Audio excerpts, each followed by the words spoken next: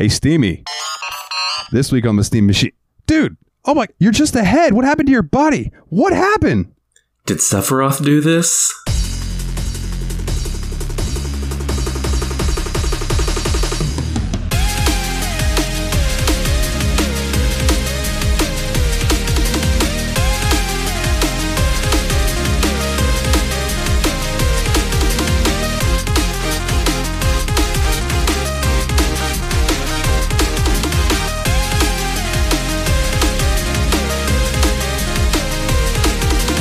Hey everybody, and welcome back to another wonderful and exciting episode of the Steam Machine Podcast. My name is Dalton, and joining me are the Destructo Bros. What's up, everybody? It's Nate again. Hello, it's Willie. Hi. And this week we have a guest. Or do we? Is it not just another part of me? No, we have split. The amoeba has become two, and myself up in Canada, Paul Shipoo. Hello. How you doing, buddy? Hi. That's the deepest I can get. I'm not going to be able to get as deep as you. But it's just as sultry. Like, he didn't split the deep part of his vocal cords for you, but he did split the vocal cords for you. It's the high sex and the low sex. Let's go. Did you just call Dalton a bottom? I mean, I do my best work from the bottom. Starting from the bottom, now we here. Oh my goodness. Yes, so Paul's just joining us, or as people call him, Canna Dalton, and I am Amara Paulsh. Yeah. What? Just to bring our listeners up to this, because it was started off as a Tadpog Discord joke. What started this? I don't even remember. Was it Nando? Yeah, it was definitely Nando, because Nando confused me and you for some reason. And he's like, I can't tell the difference between Dalton and Paulsh. And I'm like, really? Yeah. He also has trouble telling me and Jeff apart, apparently. Yeah, so it kind of just went from there. Nate and Jeff were like, we don't sound alike at all. And me and Paul are just like, we're the same person. Yeah, we just embrace. We went two opposite ways. Yeah. Yeah, gentlemen, how are you doing this week? What you been up to? Let's start with Mr. Yellow Jacket. Oh, hey. So, I mean, this ain't a lot, but just yesterday, the early beta, as opposed to the closed alpha for WB Games Multiversus dropped. So late last night, me and Nate got on there, and so you had to get into it. You had to create a WB Games account, which is whatever. I mean, the game still launches through Steam or your preferred consoles. Yep. Could you repeat that name one more time for Adam? WB Games or Multiversus? Multiverses. Okay, thank you. Yeah, Multiverses. Okay, continue. Oh, okay. I used to accidentally, I keep typing metaverses every time I try to type the name into, so it's all of us did bad here. No, I'm just picking on Adam because he called it multiverse the whole episode that he did. We know there's an M, a V, and an S in there. That's about it. But so, me and Marvel versus Capcom. Fuck. Marvel versus SNK. They cut Capcom clear out of the occasion. Ooh, I was thinking Marvel versus Saban, Power Rangers versus Marvel. I would play that fighter, actually. Heck yeah. That actually sounds kind of dope. Trademark. TM. All right, continue though. Multiverses. No, because now I'm imagining Goldar like swinging his sword and Wolverine rolling around, and it's kind of awesome. But yeah, so you had to set up an account and then watch before. The full beta is going to start next, like in 5 days after this episode comes out. So you don't even have to do all this. You can just download it straight at that point. But the early access, you have to find a streamer with drops enabled and just watch the game for an hour or whatever, which is fine because you get kind of a little bit of a sign for what, the early game meta looks like and what characters beginners are using. And so we jumped in, and you only start with like 5 characters unlocked, and it was actually pretty fun. It was a little trouble. We didn't have too much trouble learning the basic controls and stuff, but figuring out what combos, what kills, and all that's going to take a little while. And even though there's a pretty limited roster right now, I think the game's supposed to expand to something like 30 characters pretty early on.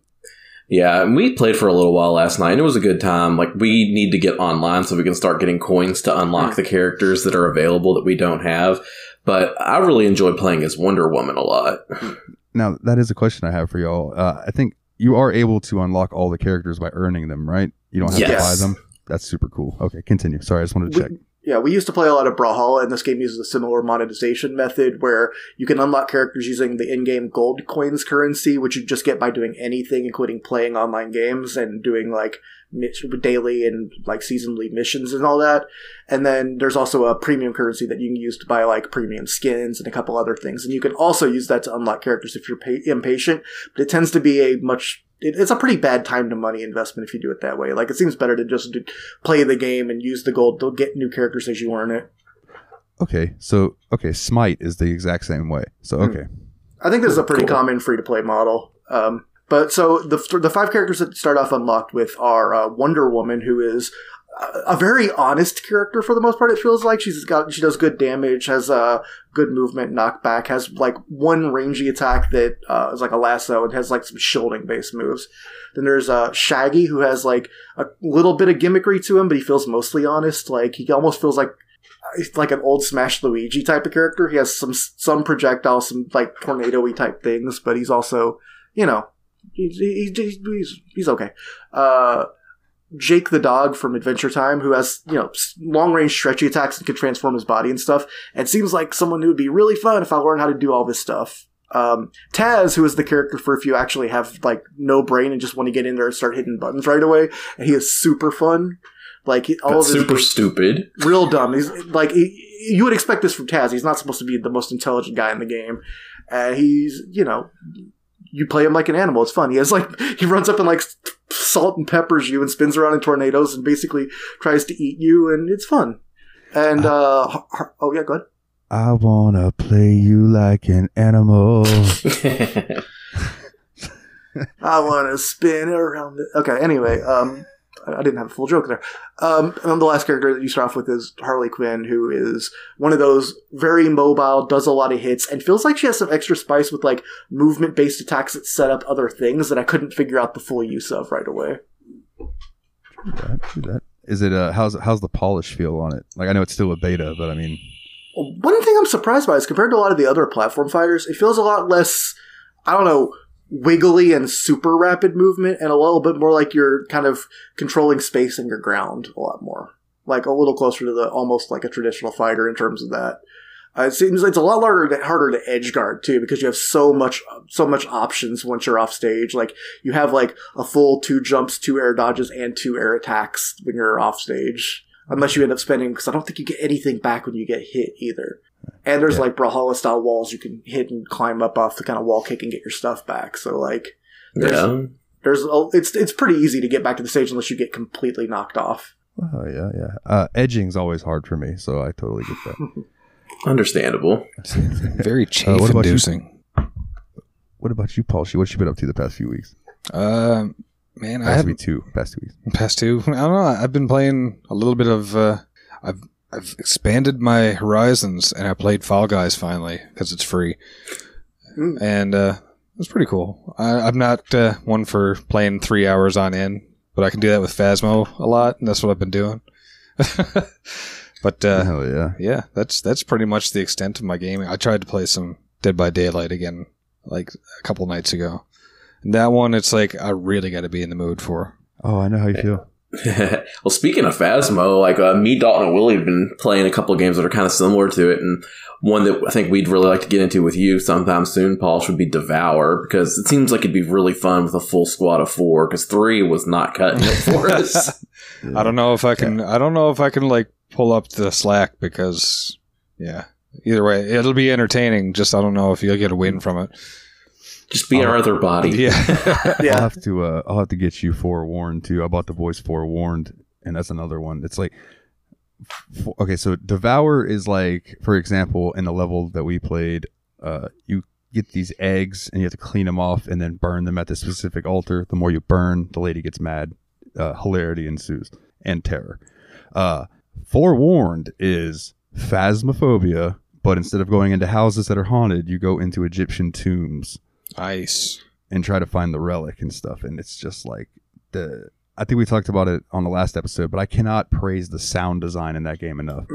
Like, being down there in the temple and stuff is fucking awesome. But Devour's fun as fuck, and it would be great to have you come in there and play with us. I've got it installed, ready to go, so I have to do that soon. Yeah, Devour is a little bit more actiony, survival action, whereas Forewarned is very much the Phasmo rhythm of gameplay. Okay. Yeah, for sure. I still die a lot in Phasmo, I'm not going to lie, but I kind of don't care anymore. I'm just like, half my friends end up cheating. So it's like, okay, he's paying for everything. I don't care. Everybody else is like, oh. We have a friend that does that. Yeah. So it's just like, screw it. I just kind of have fun with it. And I'll be the, basically, I'm the meat shield without even trying it. Well, my thing with that was like, I knew that like it was annoying to lose your shit, and then it would be like you had to buy something, you didn't have enough money and all that, and it would cause like not rifts or anything like that, but people would be like, God damn it, and I wanted to avoid that, so I just loaded up on money and was like, all right, now we just have the shit. Don't worry about losing it. Let's just try to win. Yeah, and it became a lot more fun after that, in my opinion. Yeah, I agree. It was because, like you said, it took that pressure off. They're like, oh, great, now I don't have my flashlight anymore. This is gonna suck. Yeah. Yeah, for sure. And that's one nice thing about Forewarned is that they at least give you that dinky little helmet flashlight. Like, doesn't show much, but it at least shows the ground you're walking on so you can see a hole.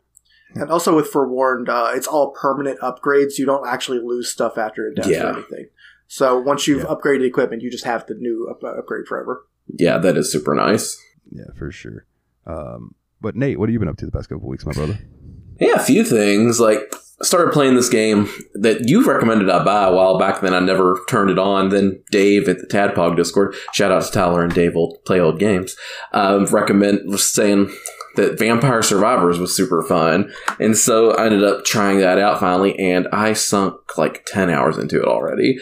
Like, it's it's just a super fun game, and it's like $2.99 on Steam right now. So if you're interested in that kind of thing, go for it. But it's like kind of controls like a shoot 'em up where you're trying to avoid getting killed by all the enemies, but like instead of having control over your weapons, like an auto fire situation. So the only control you really have is your movement and deciding what upgrades to take. So it's kind of a cool little blend of that kind of gameplay with a little bit of roguelite type stuff to it, because you can get unlocks and stuff. So it's really cool. I've been enjoying that a lot. Oh, so you don't actually control the angles that you I thought it kind of had like a twin stick shooter type thing. So you can, with one weapon, control the angle that you shoot at, but you don't control when you shoot. It just shoots in the direction you're facing, which is the knife.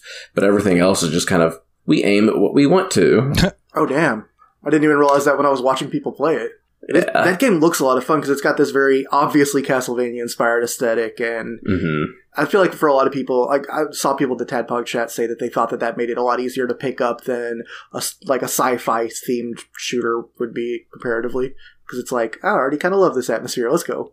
Yeah, because if it was like spaceships, I don't think I'd be anywhere near as invested as I am with it being like the obvious Alucard and Simon Belmont ripoff characters. Yeah, I played a little bit of it as well. Now that I know I can play with a controller, I think I'll like it a lot more. Yeah, I can't believe you didn't try the controller, my dude. There's like when games are like that style on PC, I usually just assume that they didn't code in controls. Like I figured it would be more of a walking around game. I expected it to be more like Castlevania-esque, but on like an open world like Zelda. You know what I mean? And it just was not what it was. No. It's still really cool though. Yeah. And then I got my guitar in. I don't know if I mentioned that on the last episode. I think I might have mentioned that I was buying one. Yeah. So I have that now. So I've been practicing all my heavy metal stuff on my new electric guitar. It's been a lot of fun. I've been playing a lot of Black Sabbath. Yes. Because that just has the feel that I'm going for right now. And just learning a few riffs from like Metallica, and of course playing Mother by Danzig, because who hasn't learned how to play that song by ear at this point?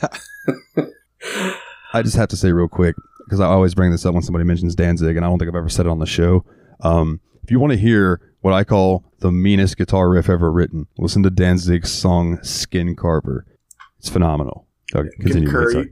You sent that too. Wow, no, same words. yeah, you sent that to us, and I was just jamming out to that, because that's pretty sick guitar, and that song, I love it. And then other than that, on a completely different musical note, last night I went to a concert with my wife. So in complete difference to heavy metal, we went and saw Josh Groban. And that's country, correct? No. Josh Groban is like classically trained singer, like sings like opera type music, and wow, I was way off. Yeah, you're way off. Yeah, we would not go to a country concert. You judged him because he's called Grosh, didn't you? Josh, you scumbag. All Joshes don't sing country. But it's funny because I'm like, yeah, that's the one. Because like she's been in love with Josh Groban since she's like 16 years old. Like, yeah, that's the one man you can sleep with, and I'll be okay with. There's always the one. Yeah. Yeah. So it was a good time, but what we didn't realize when we were going there, it was just like we were getting there, like, this is an outdoor venue, isn't it? And we were like, because it's like 100 degrees outside here in Tennessee. And yeah, it ended up being an outdoor venue. Neither one of us realized it as we were driving out there, because it was like in Franklin, Tennessee, which is like south of Nashville. And we just assumed that it would be indoors, but it was kind of like in a rock quarry, built out into a rock quarry. It was a really cool venue. Like, it would have been awesome if it was like 80 degrees outside.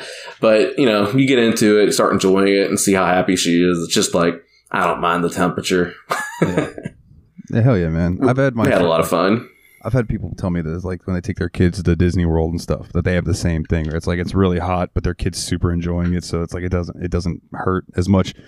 Yeah, like the pain of being in the heat. So I can understand that. Well, that's cool, man. I'm glad y'all had a good time. Yeah. Oh yeah, dude. I guess that leaves me, huh? I Dalton, what were you doing the last couple of weeks? I've been playing a lot of Final Fantasy VII, a lot of it. But never heard of it. I also dabbled in some Code Vein. Have you seen this? Have you heard about this? No. That's some vampire stuff, right? It's got a big character editor to it. It does have a character editor to it. I'm not sure if it has to do with anime. It's anime. It's the one that's really anime. That's right. Yeah, it is basically anime Dark Souls. Yeah. Nice. I don't know why I said vampires. I think the word vein threw me. It is. And Dalton loves vampires. Yeah, I do love vampires. I do. Code Vein's fucking fun, dude. If you're a fan of that Dark Souls style where it's like hard, but once you get used to the flow of the combat and stuff, I'm having a blast with it. Just playing it, here and there. But I think, Nate, if you were going to try to test out the Dark Souls style, I would recommend either going with the first Dark Souls game or check out Code Vein.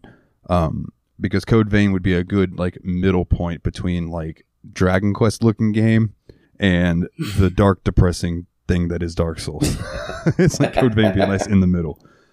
Nice. That's actually a really good way to look it up on Steam and just see what it looks like, because I'm not too familiar with what that is, but like I would love to see a little bit of it. Yeah, for sure. What was that, Paul? That's definitely a good way to sum it up, though, because it's just like Dragon Quest, or Dairy Queen, as I like to call it, because every time I see DQ, I think Dairy Queen. So Dairy Queen anime is like chibi as it gets, and then Dark Souls is dark and gothic as it gets, and Code Vein is just like dead center. It really is. Is that a Dairy Queen cup? Sure is. Wow. So it's chibi goth. Got it. Yeah. Chibi goth. That kind of sounds fun. I've also been dabbling in, so for RPG the dark Maker, arts. I always dabble in the dark arts, sir. I've been dabbling with RPG Maker XP has this set that you can get online. It's called the Pokemon Essentials, and it's basically all the tile sets from Pokemon games and things like that people have recreated in RPG Maker, and it's free. You can go and download it. So I've been checking out some of the games that people have made. We did an episode for the Steam Machine on one of them, Pokemon Uranium, back in the day.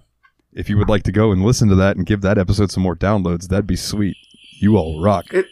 It's a solo episode. He feels shy about those. Yeah, and it's like one of the least listened to episodes. So yeah, you should go check that out. But so I've been dabbling with this game that was made in RPG Maker called Pokemon Phoenix Rising, right? And the thing that caught my eye about this is it's a Pokemon game, but you also have skill trees, and there are like quests, like RPG quests and stuff that you have to do. Like starting out, I was talking to this guy, and he's like, "Damn, I'm out of tea.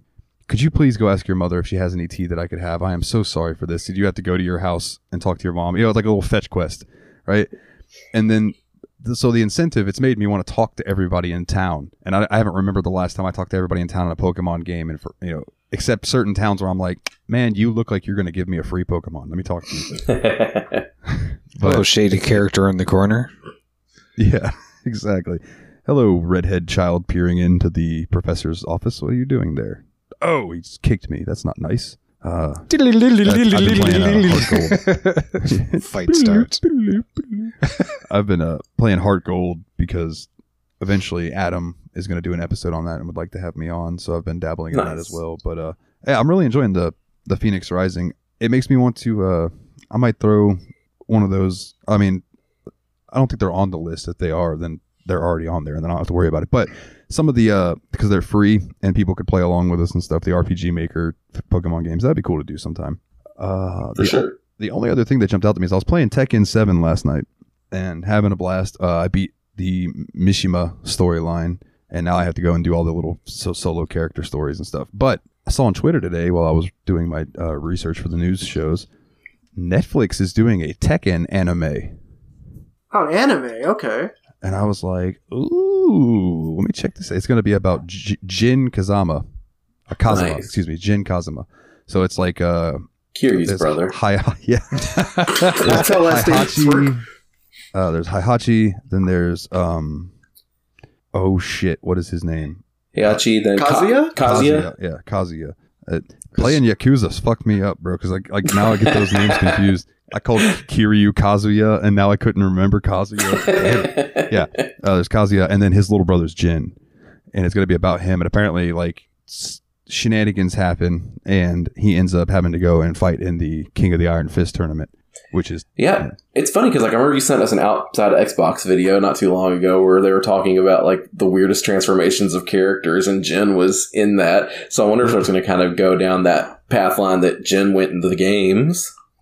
It'd be interesting because I think it was Tekken 2 that you like fight Jin at the end, and then you beat him, and then he turns into Devil Jin. Yeah. Devil Jin, exactly. Devil Jin was the easiest character to ever cheese with because you could just do this attack where he'd jump up and he'd do this laser beam thing from his head or his chest, I can't remember, and it would just go like and basically cover the entire screen. So you could just spam that and nobody would be able to get up.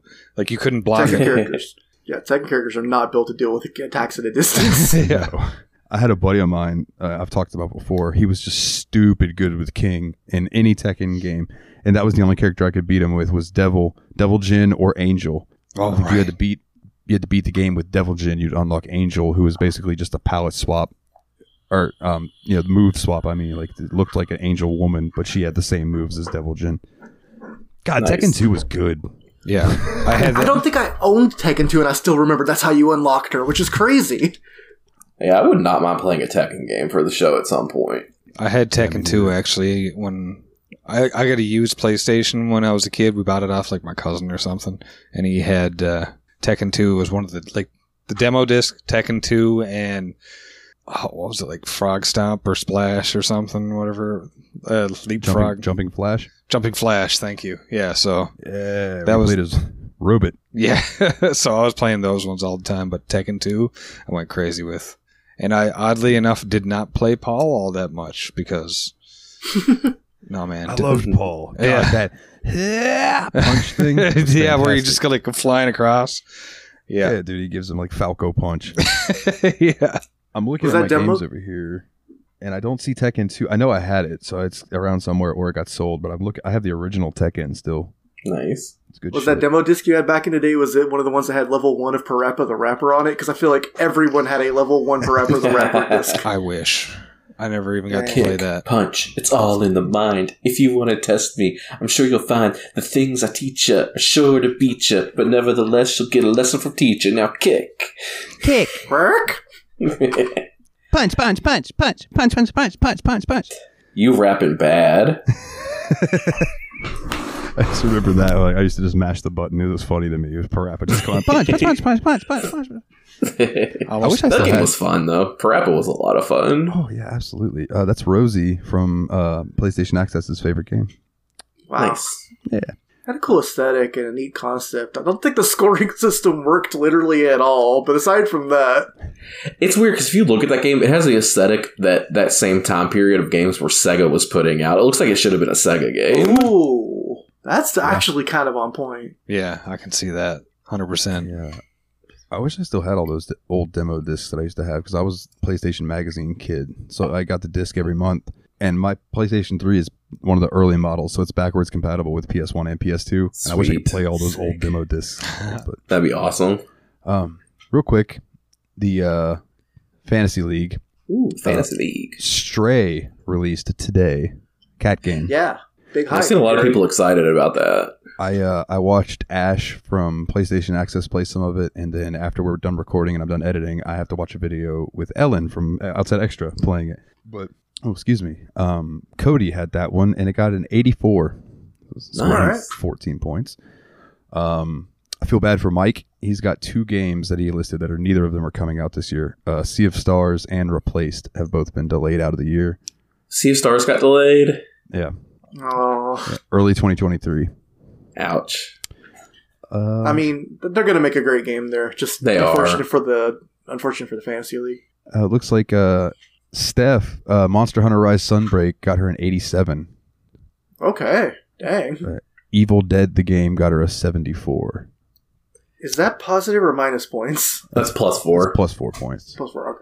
Uh, Interesting. I was wondering how that game was going to do because it's like another Dead by Daylight type game, right? yeah, pretty much. I think you might be able to fight back, but I'm not 100% sure. It'd be weird if Ash could not fight back. Yeah. I need to look this game up. Philly G, the old Mr. Babylon's Fall. Made up for that, man. Neon White came out, which is on his list. It got a 90. Wow. Yeah, I'm hearing people go fucking ape shit for Neon White. Actually, I don't even know what it is, but everyone seems in love with this game right now. Yeah, I have no idea. But this is the first time I've heard of it, but that's a really high score. So really, I'm gonna Google it right now. Neon Do White. it. I assume it's some kind of like cyberpunky action game based on the name. Oh, I remember when this game was announced. Okay, so yeah, it's like a speed running first person shooter where you sacrifice your guns for godlike parkour moves. Oh, that's what that is. Oh, shit. That looks awesome. It's Nice. by That does look dope. wow. Okay, so this was published by Annapurna, who is the developer that did Stray, and they also did. Let's see, they did Outer Wilds, What Remains of Edith Finch, and I know for a fact that they did one of my favorite games, which this might be my next pick. Since we're gonna do like shorter games, so we stay on track for October. My next pick might be The Unfinished Swan. Okay. Nice. Okay. Which is one of the cooler experiences I've had in a game. Like it's really interesting. But yeah, dude, this Neon White game looks fucking badass. I'll post that into the Discord later so everybody can check out the link. Other than that, you gentlemen about ready for some Final Fantasy chat? Let's do it. Got that O-dubs for us, Mr. Dalton? Got the O-dubs, the obligatory Wikipedia bullshit. Final Fantasy VII is a 1997 role-playing video game developed by Square and published for the PlayStation console. Yes, kids, this was before it was Square Enix. It is the 7th main installment, who would have guessed, in the Final Fantasy series. Published in Japan by Square, it was released in other regions by Sony Computer Entertainment. Wait, we're talking about Final Fantasy VII and not Final Fantasy 511? I read the numbers wrong. I gotta go. Bye, Paul. It was Call the 511 on your way out. Oh, that's actually interesting. So this was the first Final Fantasy in the main series with a PAL release. I didn't know that. The game's story follows Cloud Strife, a mercenary who joins the eco-terrorist organization to stop a world-controlling mega-corporation from using the planet's life essence as an energy source. That was a hell of a sentence. Events send Cloud and his allies in pursuit of Sephiroth, a former member of the corporation who seeks to destroy the planet. During the journey, Cloud builds close friendships with his party members, including Aerith Gainsborough, who holds the secret to saving their world. And just a quick interesting fact, development of this game originally began in 1994 for the Super Famicom. Oh, Can you yeah. imagine Final Fantasy VII on the Super Nintendo? Like, No. what the As a kid, I gotta say, I thought because in North America it was Final Fantasy 2 and 3, not 4 and 6. So I thought that we missed 4, 5, and 6, and that's why we had Final Fantasy 7 was such a crazy thing. It's like, wow. I wonder what the other games are like. I will say there is a ROM floating around on the internet that you can find that is a Chinese version of Final Fantasy VII, and it's for the original Nintendo. What? Oh, the So, like, demake, it's- Yeah, it's all Final Fantasy VII sprites and stuff, but Nintendo. And apparently it's hard as shit. But it looks cool. I'd never heard of that. That's a really interesting fact. Yeah, just look it up. Final Fantasy VII demake. Okay. Yeah, you'll find a ROM of it. And like I said, I think that was like the Final Fantasy VII release for China because they didn't get it back then because of whatever regime was going on. Yeah. But yeah, so I'll be kind. I'll be nice. Let the guests go first. Paulsh, what was your first experience with Final Fantasy VII, sir? Oh, man. We rented a PlayStation, and we rented Final Fantasy VII, and we didn't have a memory card. Oh. And it was a one-day rental. We didn't have a place where you could go like Blockbuster, or it would be like 3-day rentals. So it was a one-day rental, and so basically we were trying to get as far as we could. So I got basically into the like the tram, and that was it. Not the tram, the train, whatever you want to call it. So we got out of Sector 7, and then we were basically going on the second mission, and that was it. And then I ended up going the wrong way instead of the right way, because you're supposed to run down towards, away from the screen. We were running towards it.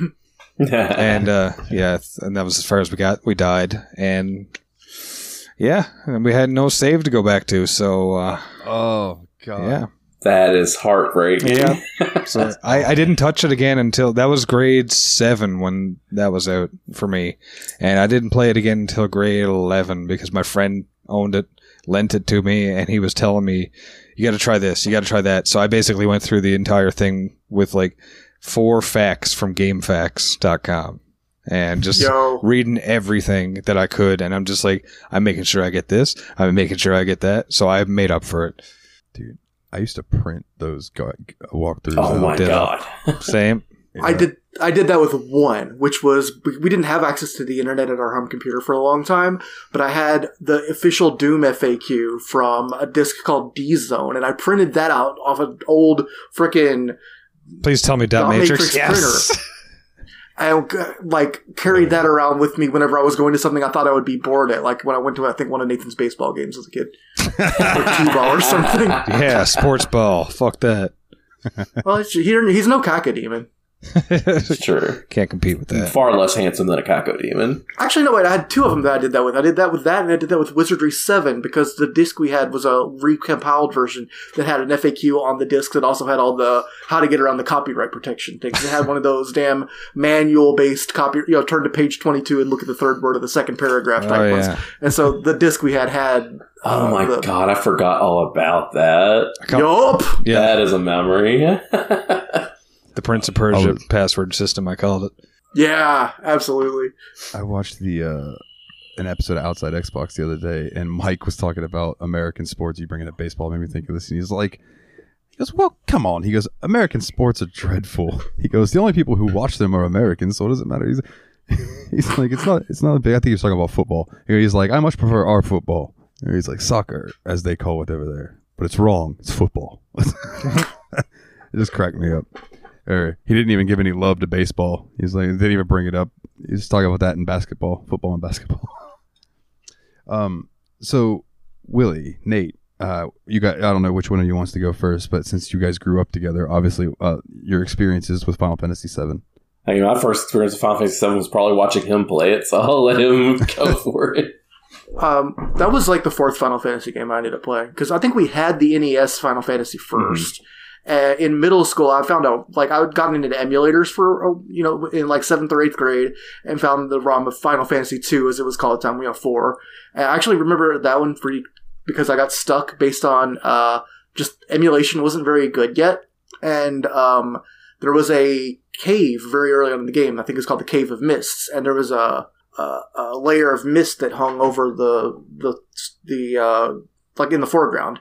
And I didn't know how to disable foreground layers, and that version of ZS and ES didn't have transparency yet. So the entire screen was just an impossible to parse fog screen. And I even asked like a girl in my class who had played the heck out of Final Fantasy 2, what am I supposed to do? I'm stuck here. And she's like, that shouldn't be happening. You should be able to see. What are you talking about? Yeah. Brutal. Yeah, so that my journey ended there for a while until I found out later on how to disable the layer or whatever. Or maybe I upgraded the emulator. But then later on we got Final Fantasy VIII, and we later on went back and bought 7 because we knew that one was like one of the more popular games at the time. But I think 8 was maybe the first. Well, aside from playing the heck out of 1 back in the day, 8 was probably the first one we really got into. 7 was interesting because we got it, and our first instinct about it was that in a lot of ways it almost looked a little bit of a step backwards because 8 had very realistic type of graphics and 7 had a lot of really stylized proportions and all of that. But we thought the settings seemed interesting and all of that, but it was working uphill to compete against 8 from the start. Yeah, I think our first reaction. Yeah, and that was basically my first reaction to it too. You know, like Nate, do you agree? I assume that you're like, yeah, I completely agree with that. Because like it's. I've never been one of the person that thinks the graphics is the most important thing in a game because it's not, Jeremy. But but in the PlayStation 1 era, that's one of the main selling points. Yeah, we wouldn't have got Legend of Dragoon if it wasn't that good looking. Yeah. But like, it was hard to compete against Final Fantasy VIII for Final Fantasy VII, in my opinion.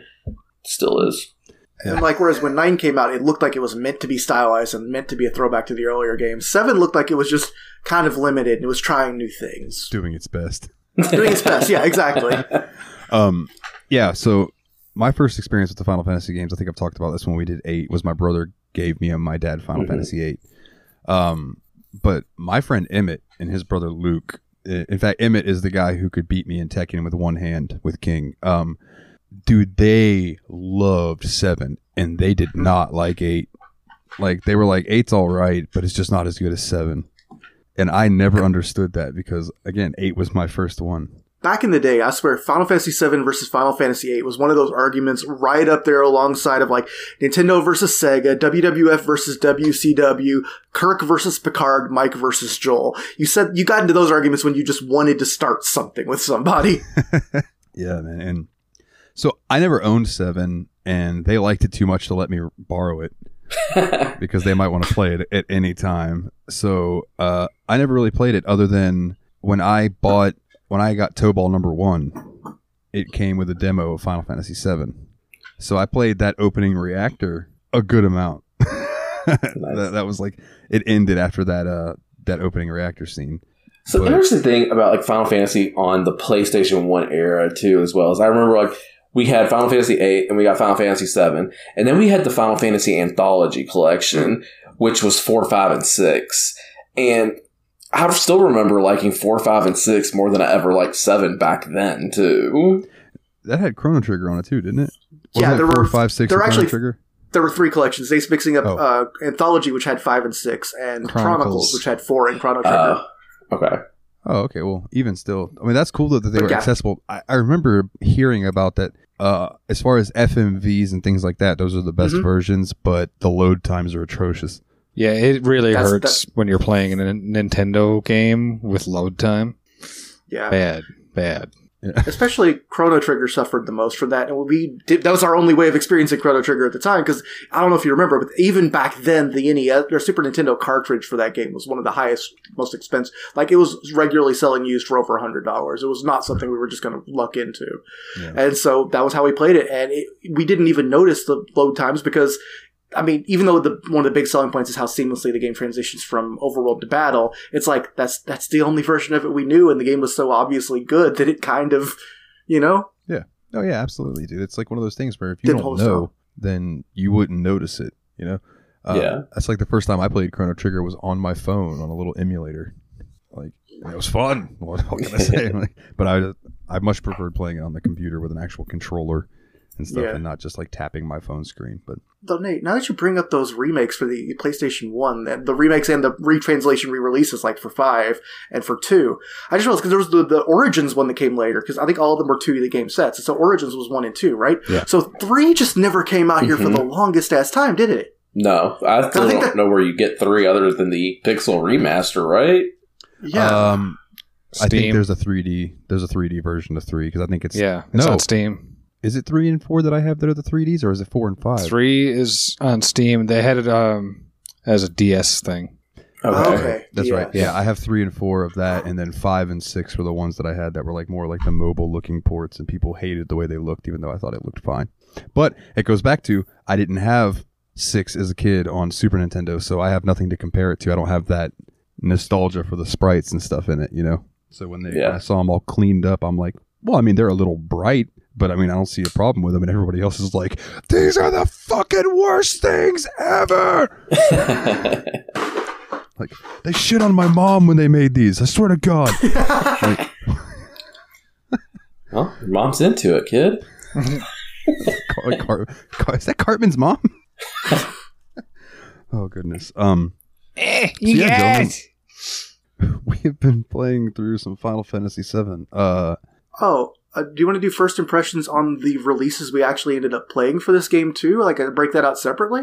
Yeah, because we're all actually playing slightly different versions of this game, even though it's kind of all the same version. It's weird. We'll have to talk about that a little bit. Yeah, for sure. Who's playing the most classic version? I think that would be me, right?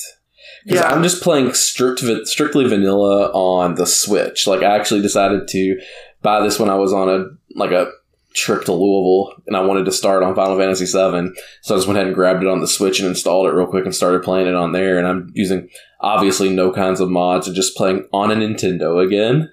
Does the Switch version even have, like, achievements? No. Does it hook up to a Square Enix account? No. So yours is, you are playing the most vanilla possible version outside of getting it for, like, outside of playing it for, like, on an actual PlayStation 1 or 3 and playing it, like, directly, you're doing, like, old school. So what QL stuff does it add? You said there was like a speed up feature. Is that in the game or is that a Switch thing by itself? No, it's in the game. So luckily if you push down like the right joystick, it will activate 3 times speed, which works in overworld map and battle. I don't like having it on in battle because then it moves too fast for me to think because the timer still runs in battle. So like, if I've had a couple issues with the game where it crashed, so the times I've used the 3 times speed the most is after the game had crashed to try to get back up to where I was. Like this happened a few times now, which is pretty pain in the butt. Like I think it's happened to me 4 times now that the game's crashed, so I've lost probably a total of like an hour and a half of gameplay. Yikes. Which is odd to me because I don't ever hear about games crashing on the Switch. I don't either. It's really weird. I think it has to be some kind of software issue rather than a hardware issue. And I could see Square being kind of lazy enough to not go back and ever patch anything because it always happens at the same time. Like, and by that I mean it happens at the end of a battle. The victory music's playing, and I'm trying to get out of the getting my gil and items recovered from the battle. It crashes on the scene where it goes back from that to the overworld. It's weird. Yeah, and it's happened 4 times. It's always at that moment, and I'm always like, ugh! Yeah, that would make me walk away. Angrily. Well, I did offer, because I have that save editor, I did offer that if it fucks up enough that I will recreate your game in a save file on PC and let you take over there. But yeah, it hasn't happened in a little bit, so I'm hoping that maybe it's chilled, but I don't know what triggers it exactly. I just know where it triggers, so trying not to mash through the end of battles, because that's also when it's happened the most, is when the end of the battle and I'm just mashing A to get to the next screen quicker. So I'm trying to be a little bit more slow and methodical about leaving battle screens. I know that feeling. That's one of those very hold up and B so the Pokemon gets caught type superstitious feelings. But if it isn't messing up on you that way, then stick with it. You know. I held left. That's what it was for us. Just hold left. You do all these things different in Canada. I swear to God. How does the Jingle Bells song go? Jingle Bells, Batman Smells. How's the rest of it go for you? Robin laid egg is how I used to say it as a kid. That's adorable.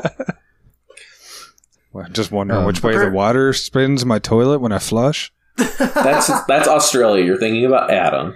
Yours goes the same way as ours. Adam, I didn't even think about that. I'm going to need a video with a fresh toilet, nothing in it, please. But flush it so I can watch that shit go down. God, you're picky. That'd be cool. You're right. You're right. If you want to piss in there, fine. Just no logs. I'll do it, man. A small log. I'll just take a video with my selfie it's cam. It's better than bad. It's good. Yeah.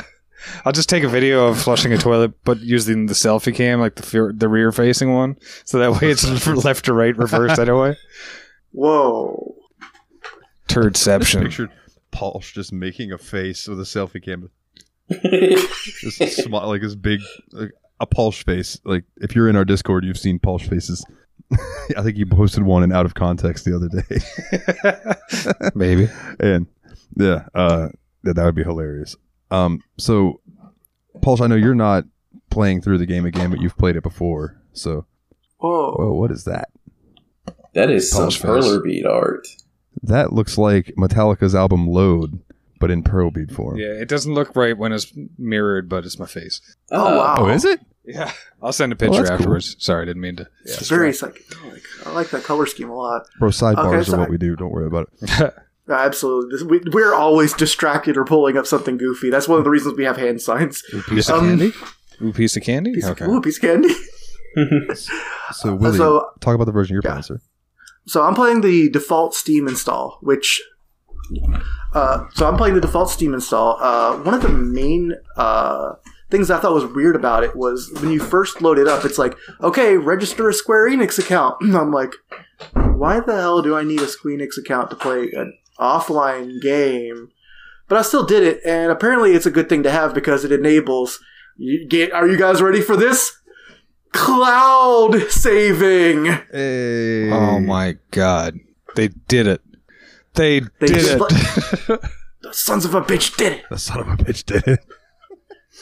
But, so, I thought that was kind of neat. One of the things I thought was really interesting, And oh, sorry, I'm stalling. One of the things I thought was really interesting about the way the game looks on this install is, it kind of looks like, if you've ever played a game on a PlayStation 1 or PlayStation 2 emulator, one of the systems that didn't have HD output, and so they were comfortable rendering the backgrounds in like the system's native resolution, and then the 3D graphics are rendered on top of them. So when you play it in an emulator, the 3D graphics tend to be upscaled, but the original backgrounds are the same like pixelated style.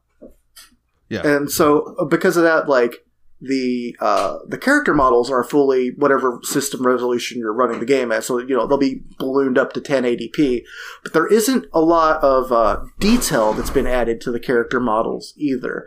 Like, as far as I can tell, like the only change that they've made really, and I'm not sure if it was a great idea, is that the non-combat models, they've added like a little mouth that never moves to the characters. Because like on the PlayStation 1, the characters were just like, the non-combat models were just like, their hair, their costumes, and big ol' eyes. They added a little mouth to some of them. And it's funny because some of them, like Jessie, always just looks like she's going like, ooh. Yeah. I don't think they did that on the Switch version. Really? I don't think so. I'll have to send some screenshots, but I'm fairly certain the Switch version does not have mouths on the character models, which does make yours look a little bit sillier than mine. Okay, so when I sent that picture, it did look strange to you then. Yes. Okay, so we all have slightly different looking games. So Nate, on the Switch version, does it also have like, did they try to do anything to upscale the backgrounds, or is it like pixelated backgrounds, crisp characters models? Honestly, I don't even think the character models look that much more crisp, but I might just be misremembering, because we have this issue a lot looking back at older games. I might be misremembering what the character models look like, but I don't feel like it looks especially crisp on the Switch. Oh, I don't mean that they've changed anything with the model. I mean, they're upscaling the resolution so the models are in like 3D at your native res and the backgrounds are in like lower res. Oh yeah, it's still like that then, yeah. Okay. But like, it looks really weird on some of the screens too. Like, there's like, especially when there's like an FMV thing playing behind the 3D characters. Like, there's a scene fairly on in the Nibelheim back, what's the word I'm looking for? Flashback. In the I couldn't remember I was like the backhoe, the backstop, the backdrop, the belly to back suplex. Okay, so the Nibelheim flashback, there's a scene where like there's a bridge that collapses and the characters are like kind of hanging onto it, and they look absolutely fucking ridiculous the way they're barely animated while the 3D is moving around and trying to pan them and stuff. Yeah. But I also think that that's what they should have done anyway, because like a lot of re-releases we've played have like they've tried to use like a upscale, like a super 2x psi type filter to upscale backgrounds and stuff, and just or blurred the hell out of everything. And I feel like either of those would have been much worse than just going with the chunky pixels. So like, I'm glad that I think they did it the best they could if they didn't have access to the original renders. But there's just a couple. Oh, good. I say that sounds like what Dalton was talking about with Final Fantasy VIII as well, how they had not really been able to update the backgrounds because of similar issues where those were static images, and you can tell that that's what they used in 7 as well. And so those images, it would be really hard to upscale something that was designed to be in that era. Yeah, but sometimes it does give a funny little, what I like to call the Scooby-Doo door effect, where you know how in Scooby-Doo you can see like one of the doors is painted slightly different because that's the one that's actually going to open compared to the ones that are actually in the background. So when you're in the derelict train yard sorry, I had an internet hiccup. You're good. You're good. Okay. So when you're in the derelict train graveyard, there's like most of the trains are blurry and 200 or 320 by 200 or whatever the resolution is. And there's a couple of them that are suspiciously sharp and you're like, oh, that's an interactable object. I didn't even think about the graphic differences being the reason that was the case. Oh man, that would have made the game a little bit more of a pain in the ass if it had not been done like that, because it would have been harder to tell what was able to be interacted with or not. I didn't even think about that being the reason. Good catch.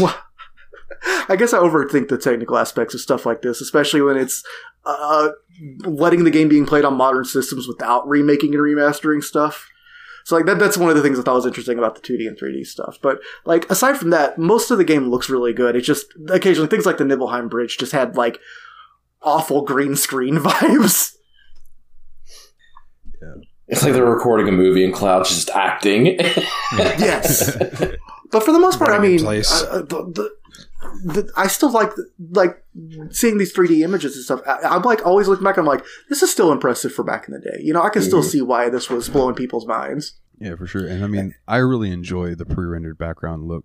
It's just something I've always liked. That's why I really like the Pillars of Eternity games, because those are pre-rendered background stuff too. I feel like it's a very strongly nostalgic look that I'm glad that its games still work on, even though they do look a little weird with the different backgrounds. But like, you know, stuff like you seeing like Resident Evil played in emulator or stuff has a similar vibe. Yeah. But what about you, Dalton? I understand that you're not just playing the vanilla experience. You've gone and jacked up some of the polygons a little bit. So yeah, what you want to talk about? I've seen some of your screens and I'm like, damn. I think it was Kularian in the JRPG Report Discord was like, tisk can't even play it, and it's old blocky goodness. So I am using mods, and you can find, if you have the Steam version of Final Fantasy VII, you can find these mods for free. The mod manager is called Seventh Heaven, which makes sense. And basically the way it works is like you put in there are these catalogs that they have of mods on the Quim forum. It's like QHIMM. There's supposed to be a U in there. It bothers me that there's not, but it's Kim or Quim, whatever. It doesn't matter. Kim. You put in their modding community. There's like a URL-esque thing, and then this mod manager will pull from that. So, for example, I'm running a mod that upscales all of the cutscenes and makes them 60 frames a second, which there's a huge difference in watching those cutscenes and they move at 60 frames. I'm just like, holy shit, that's way smoother than it was on the PlayStation back in the day. But then I have other mods, like just to name them, I have one that upgrades the backgrounds, one that makes the battle models look better, the battle textures, field models, field textures, some gameplay tweaks, the media. I feel like go ahead. The most striking thing in your screenshots is one, that it's always using an upgraded version of the battle model instead of having the separate out of combat models. So it's always got the fully realistic proportions and all of that. Like when you're sending like dialogue screens, it's still like regular shaped head, tall people instead of, you know, the fun chibi puppets that the original game had. And also those backgrounds, some of those look really cool and painterly. Like they don't just look like someone neural upscaled stuff. They look like someone hand painted over a lot of it, and a lot of them look incredible. Yeah, it's been really nice to see, like playing through, because I can remember what it looked like back in the day, and now playing through like this, I'm like, this is what like the PS4 version should have looked like, instead of just upscaling the little chibis and stuff. You know what I mean? The fact that modders can go in and do this. Now, I do want to say, for the field models, which are what we're talking about, there are different styles that you can use. Like for Aerith, for example, there's 7 different styles, 7 different modders style, right, that are pulled from this catalog. I go with the kind, it's called Nino style for all my characters, and I mean, you guys see why. They look really good, right? Some of the other ones, like, they made a mod. Good for you. Like, some of them look rough, but like Nino style is definitely the one that I found that's really good. There's also like a guy who makes some of the upgraded like items, like potions and materias, look better when they're out in the world. and his name is Grim. It's not the Grim we know, but I think about the Grim we know every time. Nice. Yeah, and I highly recommend, if you get the chance, audience, that check out the Discord. Me and Dalton have both been posting screenshots of our experience playing through the game in there, and you can really see the difference, at least between his modded version and the Switch version.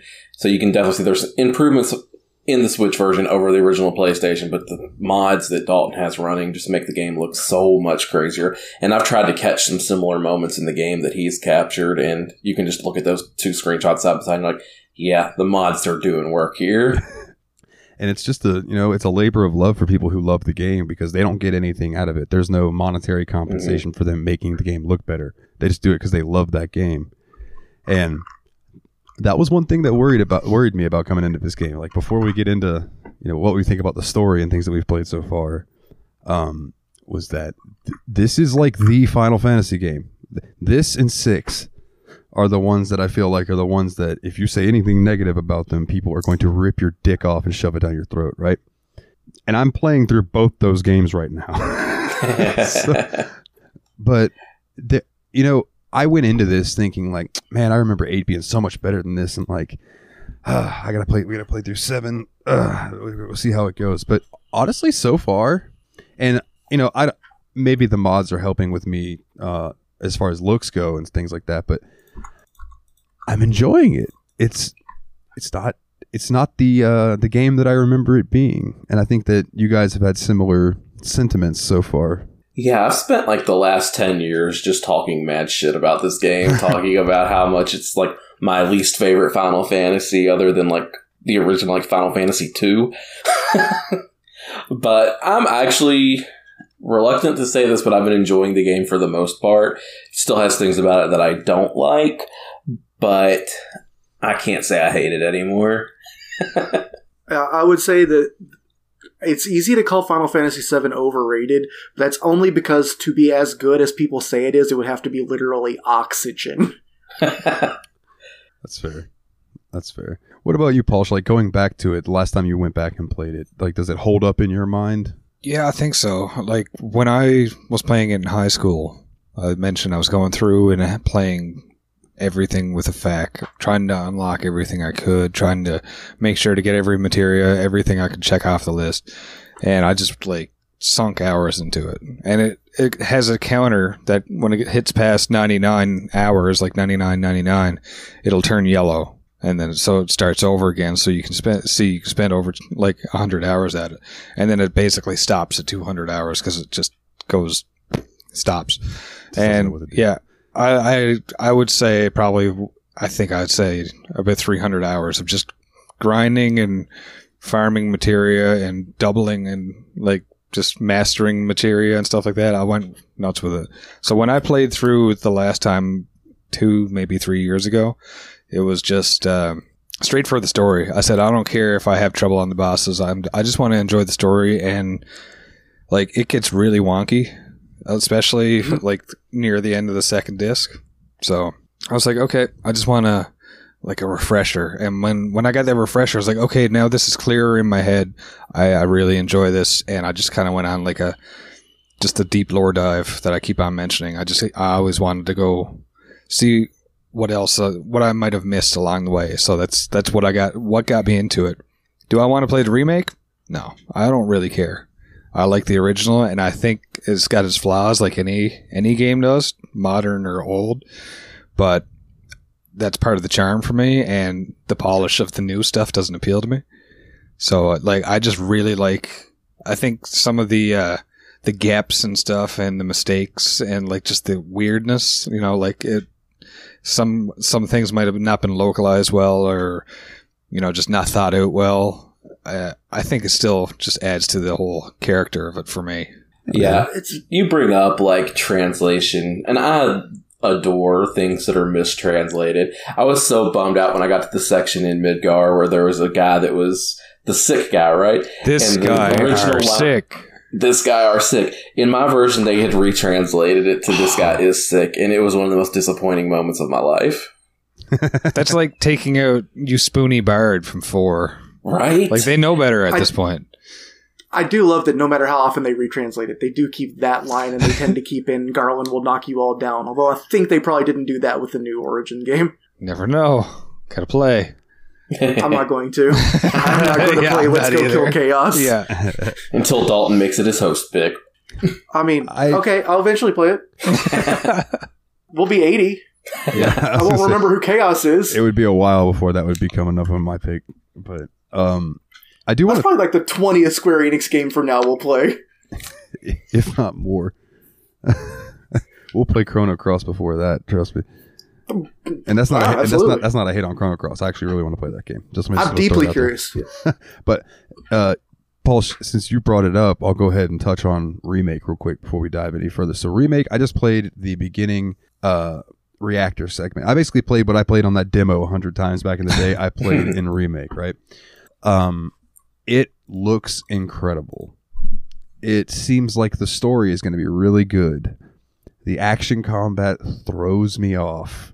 Like, it's kind of like 15, but kind of different. So, like, it was different enough that it was weird for me to get used to it. I don't know how I feel about the combat, but it may end up being one of those situations like we did with Plague's Tale, Nate, where, like, I'm interested in the story because I know it's different than the original.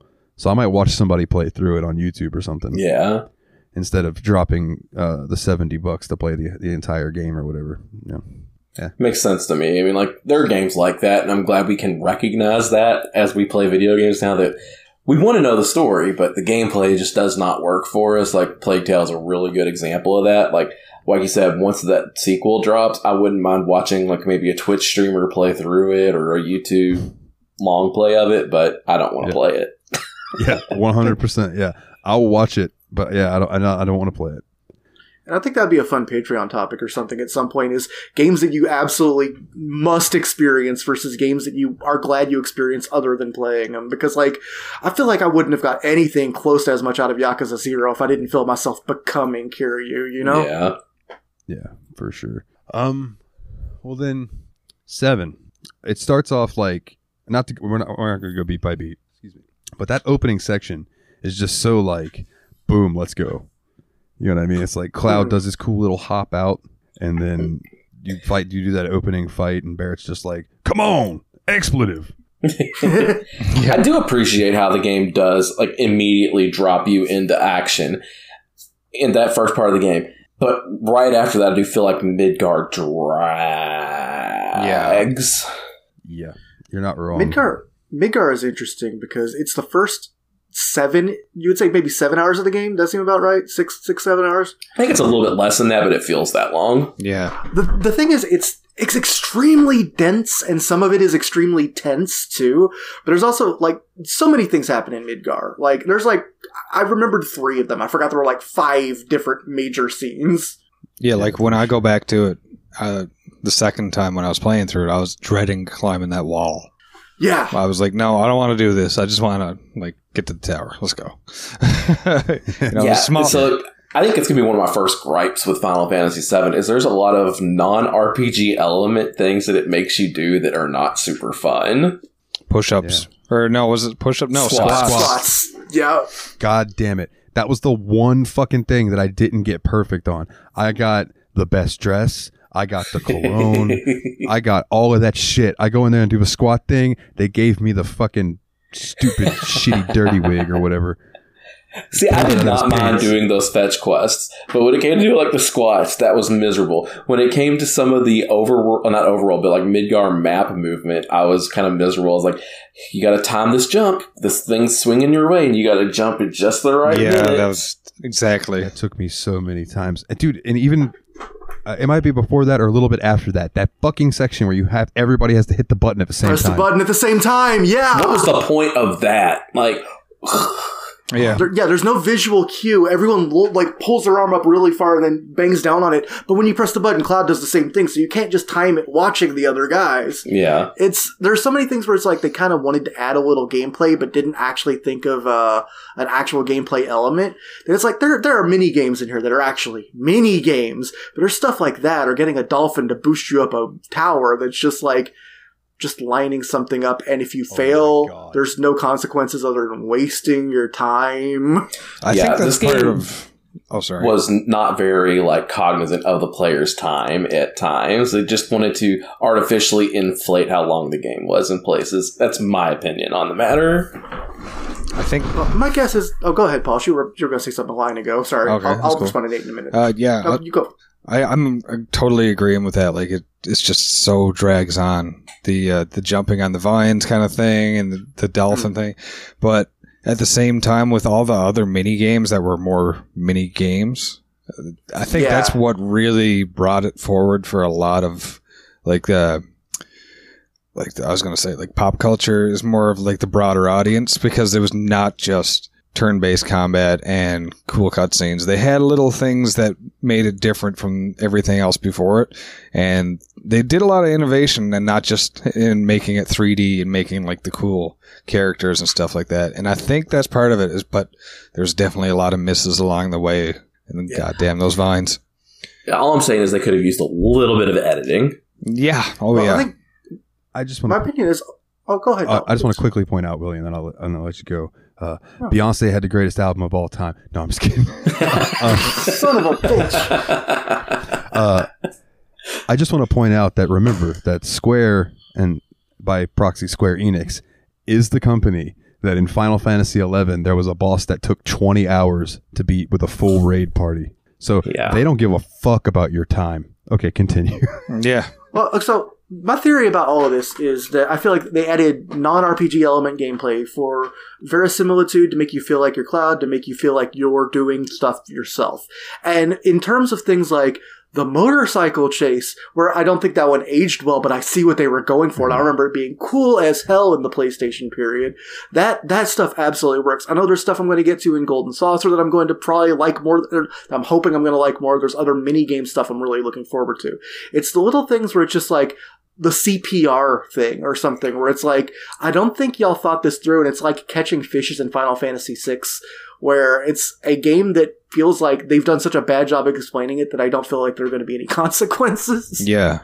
The first time I had to catch those fish, I'm like, am I doing it right? Why do I have to keep going through this? Like, there's no way, like, is this correct? You know? There's no way to actually tell you, okay, you're doing it right or you're doing it wrong. Yeah, I mean, I think 6 and 7 are both transitional games between the earlier ones and the later ones, I feel like. Yeah. I think a lot of people don't think of 6 that way. I think a lot of people think of 6 as kind of the pinnacle of the 2D games, but I kind of think of it as the 3D game that came before the 3D games, whereas it has a lot of things in common with those, including all the characters being fairly flatly similar in terms of abilities, except for one special mechanic, and can basically just be equipped to do different things. You know, there's a lot less specialization, there's a lot more mini-game based things, a lot more world building in that regard. And so I feel like 7 is kind of an extension of 6. I didn't even think of the fish thing until I just said it, but I feel like that's kind of a thing. But yeah, we'll get into better mini-games, and I'm really looking forward to that. But my god, stuff like jumping on vines. It is interesting, though, how like those two, like what you called transitional Final Fantasy games, are two of the most well-regarded ones of all time, 7 and 6. Because, like, you know, you're sitting here viewing them as transitional, and these are the ones that people keep going back to over and over, saying they're the two greatest Final Fantasies ever made. Yeah. Well, perhaps it's because what I'm thinking of as a transition from one era to another, people think of as the best of both worlds, you know, the heart of the classics with the style of the modern, or whatever you'd say. That's fair. Something I was just thinking about, or really it just came to me. You realize there's been twice now in Final Fantasy history where they released a game that people were just kind of like, meh, and they just went, fuck it, we're going back to fantasy. Okay, with 8 didn't work out the way they wanted to, so they went, fuck it, we're going back to fantasy with 9.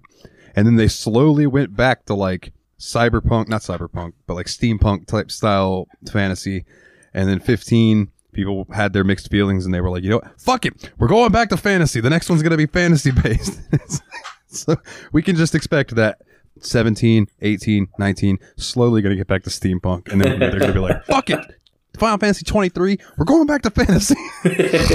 Final Fantasy has such a weird setting in general, because every one of the games is in a weird place where it's kind of fantasy, kind of cyberpunk, kind of steampunk, kind of everything. 6 and 7 especially, where you got people with swords against people with guns. You got, like, you know, very steampunky airships and tools and all of that, where there's just all like spaceships and stuff, you know? Like, it's a weird, like, kind of out of time universe that kind of pulls itself forward by force of charisma. And you got to respect that in its setting, you know? I think that's what throws me off a lot too about 7 is how much, it's got the steampunk thing, even though like they kind of make it look all nuclear with the Mako or Mako. Mako is how I always said it. But as soon as you get out of Midgar, boom, we've gone back to fantasy. It's like, it's just, and that's what I like. The game really starts for me there. And like, as soon as you get out on the world map, I'm like, okay, cool. And every other town is like a town in a Final Fantasy game. And I'm like, this is fucking cool.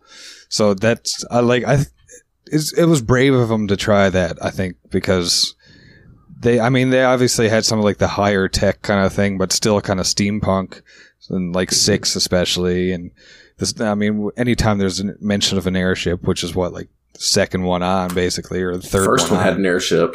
Oh, yeah, there you go. So, I mean, like, there's always these steampunk elements, but they kind of went even more hardcore. They made it like, like a metaphor or analogy for, nuclear power, this is bad kind of deal.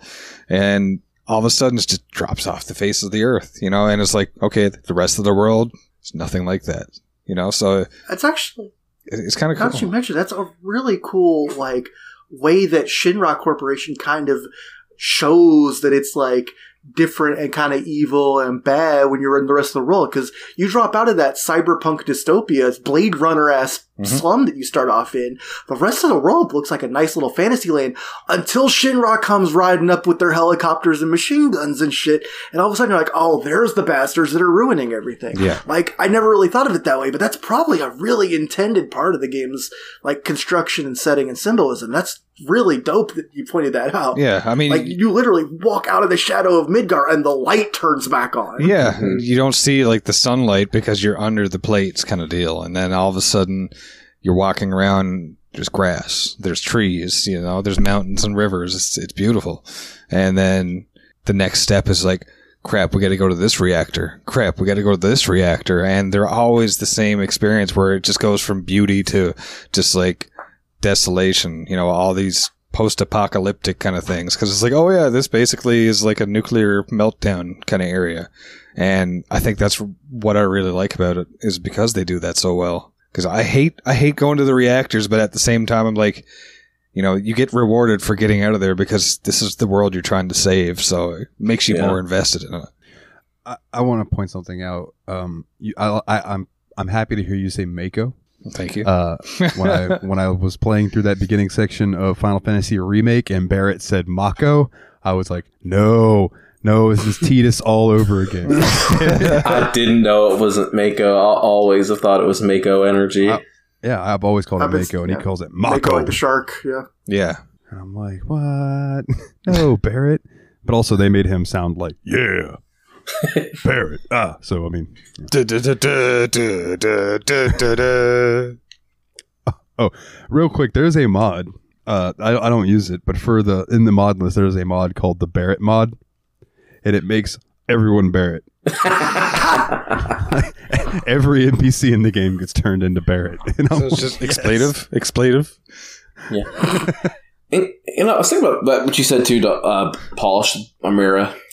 Canna Dalton, that, you wonder why everybody stays in Midgar when it is so bleak and so desolate, but it's because we've all been convinced that using this Mako energy, they have an abundance of resources, the only way of life. But then you leave the big city and see how the rest of the world works, and it just changes your perspective. And that kind of actually made me appreciate the way it starts to the way it goes a little bit more, because I was like, man, Midgar just sucks. Yeah, Midgar sucks intentionally. That's an intentional thing they did. And I don't think that fully clicked with me until this moment. You're welcome. Yeah, that makes a lot of sense. Polish with a 20 insight, baby. I've seen like many people just like not arguing, but like, debating and stating their comparisons and things. It's like, oh, this is nuclear power, this is oil and gas, this is consumerism, this is some random politics thing that I don't understand.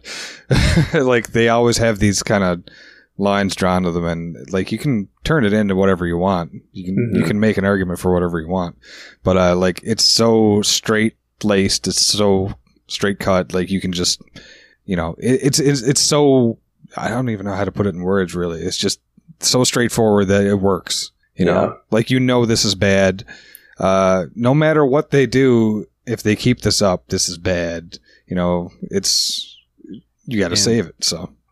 In that same vein, there's one section in Midgar where the sun shines through, and that's in Aerith's little spot, and she has flowers growing there, and I think that's supposed to represent like the like a light, a beam of hope, almost. You know what I mean? Exactly. Yeah. Like that. Those flowers are the hope of the people in Midgar, and then unfortunately during disc 1, which like I said, we're not going to run through it piece by piece, so we can just bring this up. Shinra are a bunch of douchebags, and they collapse that motherfucker in on itself and kill a bunch of people. And yeah, that's rough. It's a really sad scene, but it really hammers home that Shinra is just this corporation that they are all about their MO. They don't give a fuck about the actual people. Yeah. And then what do? They blame it on Avalanche. Avalanche is who you're part of, and you're joined in. So it's like, oh man, like they're all of a sudden they're just throwing the wrench into everything. So it's just, they really went out of the way. All the games up to this point in the Final Fantasy series are pretty much linear, like 4 and 6, the ones that I play the most. And that's what I like about them the most, is that they're so linear. But these ones, there's a lot more back and forth. There's a lot more fill in the blanks, those little flashbacks and stuff that make no sense until you get further into the game. And I think it's kind of amazing how well they did that, considering they never really did that before, not to this extent. So, one thing I've noticed though about Final Fantasy VII is how linear it actually does feel now going through the game. Like there's definitely that set intended path for you to go down. I know there's things you can do outside of the main quests and everything, but like it does a pretty good job of leading you exactly where you're supposed to go. And the map itself doesn't feel like you have a lot of options on where to go other than to the next location. Yeah. Yeah, I think you're just referring to the difference between linearity and the storytelling time versus linearity in the actual gameplay space, where it gives you kind of the illusion of choice and the feeling that you have choices, but you also kind of are really pulled to the next location. Yeah. Like, I think they nailed it at this point. I mean, whenever you get an airship in the game, boom, it opens up, and what's the first thing you want to do? I want to explore, and I think this one, it nailed it, because it's like, I want to explore this world because I want to see what else it has to offer. It's not, I want to see what I can find or treasures for me. I was always like, what else is going on? So can I get ahead? And that's what you kind of look for, at least when I was first playing through this in high school. I'm like, I want to see it. Do I get like a cool Esper, or do I get a cool summon over here, or materia over here? Esper. Yeah, there you go. Nice. So I like Guardian a GF. God, Jinx. No. Well, An Eidolon. Eidolon? Eidolon? The thing I always hear that people complain about with Final Fantasy 13 is that it's like you're running down a hallway throughout the whole game, right? But then I think to myself, dude, people, me included, love Final Fantasy X, and most of that game is running down a hallway. So I don't know. People, it's like people are weird, but like I think that's the other kind of linearity. Like that's what I first thought y'all were talking about. But then Willie just summed it up like what y'all were talking about, and I'm on more of a page now. But that's what I was thinking when we first brought that up. I was like, yeah, there are some linear Final Fantasy games, but complete different opinions on them, though. Yeah. But 10 is an interesting point to bring up, because I remember the controversy at the time was that the game was so linear, it doesn't even have a true mechanical overworld, which every game up to that point in the series has had. Yeah. And some people hated that about it. Yeah. Like, you never break out into an overworld map. You're always moving from place to place or quick traveling. Yeah. My argument to that is it had Blitzball. It did have Blitzball. Jack Shot. It's no triple triad. Cue Japanese metal song. Sung in English. Oh, Otherworld, hell yeah. Oh yeah, dude, that final boss music sounds like Rammstein. Yeah. It's like Japanese Rammstein cover band. Or tribute band. Were there any particular moments, besides the big moment that I'm sure we'll talk about at the end, because that's the cap of the disc, but are there any moments that like jumped out to you that you either didn't remember or you did remember, you just find them particularly impactful?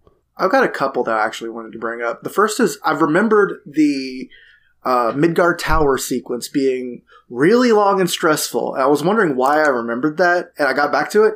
It's not so much that it's long, it's that it's very stressful, because once you get to level 60 in the building, everything is either little puzzle vignettes or boss battles. Like, it is constantly throwing shit at you for the first time that you haven't seen, don't know what to expect. It changes your party composition like 4 times. It gives you like 6 boss fights, and it's constantly keeping you off your feet feeling, which I think worked in a really way, but it was interestingly stressful, you know? Yeah, that is very fair. And I hate to go to a different direction, but mechanically what they did in that section, differently than they did in the rest of the game, is like they made it easy to remove materia from characters when you switch between characters. Later on in the game, I wish there was just a button to remove all materia from a character so that I could easily swap up my party composition on the overworld without having to go through every materia and removing it from a character. That is one of my big gripes, is the UI in this game. I thought there is a remove all button. It's just really weird. Is there? I thought there was. Like, it's almost like below kind of deal. I don't think there's a button that I think was what Nathan really wants, which is if you could go to the PHS and hit a button to undress everyone that isn't in your party, that would be like super helpful. Oh, okay, yeah. Yeah. Yeah, for sure. Swapping materia is a pain in the butt. And that's one of the reasons I tend to stick with the party that I have. But I've had to go and recently was doing some grinding, and I was just swapping party characters and going around and leveling everybody up. But I'll bring that up in a second because I do want to talk about party members and stuff. But yeah, I didn't mean to interject there, but it just came into my brain and I had to get it out. So, Willie, if you want to go back, that was super natural. No, that was actually a super good natural point that. Like, I have been having that exact same feeling that moment really let you just switch stuff up. But I thought it was a cool sequence, and I thought it did a good job because I feel like in this kind of game, like after I got out of there, I was kind of conscientious of the fact that I can put the controller down at any point in time and walk away in the middle of a dialogue and nothing bad will happen to me. But during that sequence, I was kind of like shaking my leg the whole time, like, okay, there's a lot going on here. I don't want to screw up. Like, it felt high stakes in a way that I'm surprised was still effective 20 years later. I guess, does anyone else have one they want to bring up? Because I have a couple others, so I didn't want to go bang, bang, bang. Y'all had other ones? I have one, but go ahead, Paul. All right, I was going to say, anything to do with Nibelheim was my favorite. It was just, for me, like, people were like, I hate Cloud, he's like, I always hear people complaining about Cloud, even though, like, I always hear people saying how much they love Seven. It's like, how do you love Seven so much and hate Cloud? So I like the characters, especially. There's two I really think are weirdly misinterpreted. Yeah, I really like Cloud, but I mean, it gets what I like into him is much later into the actual game too, like well later on when they start explaining it. So, but Nibelheim is actually what I wanted to bring up too, because I wanted to say that the first Nibelheim flashback happened so much earlier than I remembered it happening. Yeah, it does. Like I really thought that was like towards the end of disc 1 thing where you find out what Sephiroth did, why your party kind of know each other a little bit, some of them. Like, that's literally the first place you go after Midgar.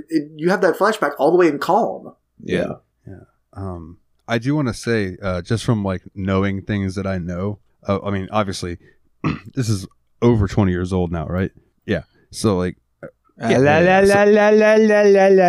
to tell me.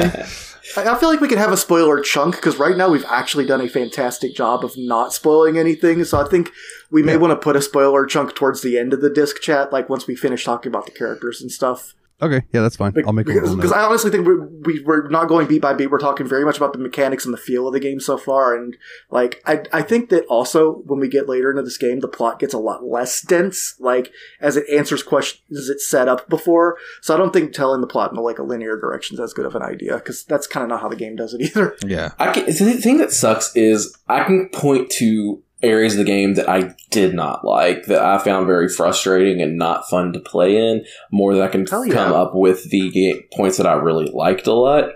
One that really jumps out to me as a place that I really just do not like to be is the Gold Saucer. I hate everything about the Gold Saucer. I was going to say, is he going to say Junin? Because Junin's that for me. Junon's not great, but I hate the gold saucer with a passion. Like, and it probably comes back to childhood memories of spending way too long in the gold saucer trying to get, I think it's 34, 134th scale soldiers and trying to unlock Sephiroth as a playable character by doing that. Thanks, Internet. Not Internet, it was specifically one of your dipshit friends, and I know who it is by name. So, like, that was really frustrating. And then I just don't like anything about the gold saucer anymore. So, like, I just do the bare minimum in the gold saucer to progress in the game afterwards. Yeah, no, I can get behind that completely. I spent a lot more time in the arena than I'd like to admit. See, I have no desire to breed chocobos or do the battle arena or any I did of that now. I did that. Oh, man. Full disclosure.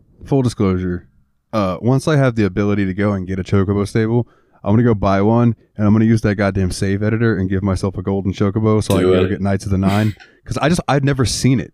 It's like, I want to see it. You know what I mean? But, dude, I do not want to spend the next week of the 2 weeks that we have breeding chocobos. It's just not fun. It's not a very fun mechanic. Like, maybe if you had the extra time and you were a teenager and it was summer vacation, sure. But I'm a full-grown adult with adult responsibilities. I don't need to do that anymore. Yeah. For me, it's going to come down to if I end up, like when we got towards the end of Yakuza and I had this 40-hour push that I played in 5 days, like if I do something similar to that, there's a lot of things I want to get done in the game, including I want to fight the weapons and I want to do the chocobo thing again, because I remember it not being as bad as y'all were saying. Like, I remember it taking a long time, but I remember it being like 5 hours, not a week. Yeah. I could be wrong, but I know that you're already hating on the gold saucer, so maybe because you had to go back there a lot, you're not exactly fond of it. And there was some RNG in the breeding and all that, I think. Or at least a lot of guide looking. Yeah, it's just like one of the things where, like, in Sonic Adventure games, I know people love the Chow Garden in those games, but, like, I can't get into it now. Like I like the Sonic Adventure video games, but didn't play them growing up, and I just can't spend the time on Chow Garden stuff now. Which was so weird to me because, like, I'm so used to people talking about that as, like, their favorite part of the game that when you start playing Sonic Adventure, I'm like, oh, I can't wait till Nate starts telling me about what Chow Garden is like, and I never heard him mention it once. Paul, only you will be able to relate to this. But Final Fantasy XIV's Gold Saucer spoiled me because when I went into Final Fantasy VII's, I was like, oh, man, this is nothing like the Final Fantasy XIV Gold Saucer. I never even made it into Gold Saucer in 14. You did? Oh, God damn it. God damn it, Paul. I don't even know where it was. It was out in the middle of a desert. That makes sense. That tracks. Yeah. So the impactful moment to me, other than the one that we'll talk about in a little bit, that everyone knows is coming. We're just going to make you wait for it, like an edging session. Very sharp so edge. I knew Red 13's name already. So, like, when he gave me the opportunity to name him, I named him Nanaki. Yeah. Because I did that on my second time I played through the game too. It's like, dude, I'm not going to call you Red 13 if that's what that asshole named you. Right. Why? Here's my question. Why did he let you? Like, come on, Nanaki. Why did you let us call you this whole time? When you had a name, you could have just told us, you prick. Yeah, exactly. I don't think, but he met you. I don't think he really considered y'all friends so much as, okay, we're getting out of there. He even says, this name has no meaning to me. Let us go. Yeah, but he had time to develop the relationship. At some point during their travels together, he should have said something. Yeah, for sure. I haven't reached Cosmo. I'm way behind on the gameplay. I mean, I'm going to get caught up, obviously. Yeah. But I had a rough couple weeks. I didn't really talk about it too much. But, like, that's such a silly twist because, and it's not even the only one of those in the series. Because, like, freaking, when you get to rename the princess in 9, I was like, okay, well, your name's still Garnet, idiot. Shouldn't have had a name, stupid. That's funny. Like, you want me to call Frog you equals Dagger? clan. I want you to call me Knife Edge Cool Chops. No, you're Garnet. Sorry, idiot. Sticking with Garnet.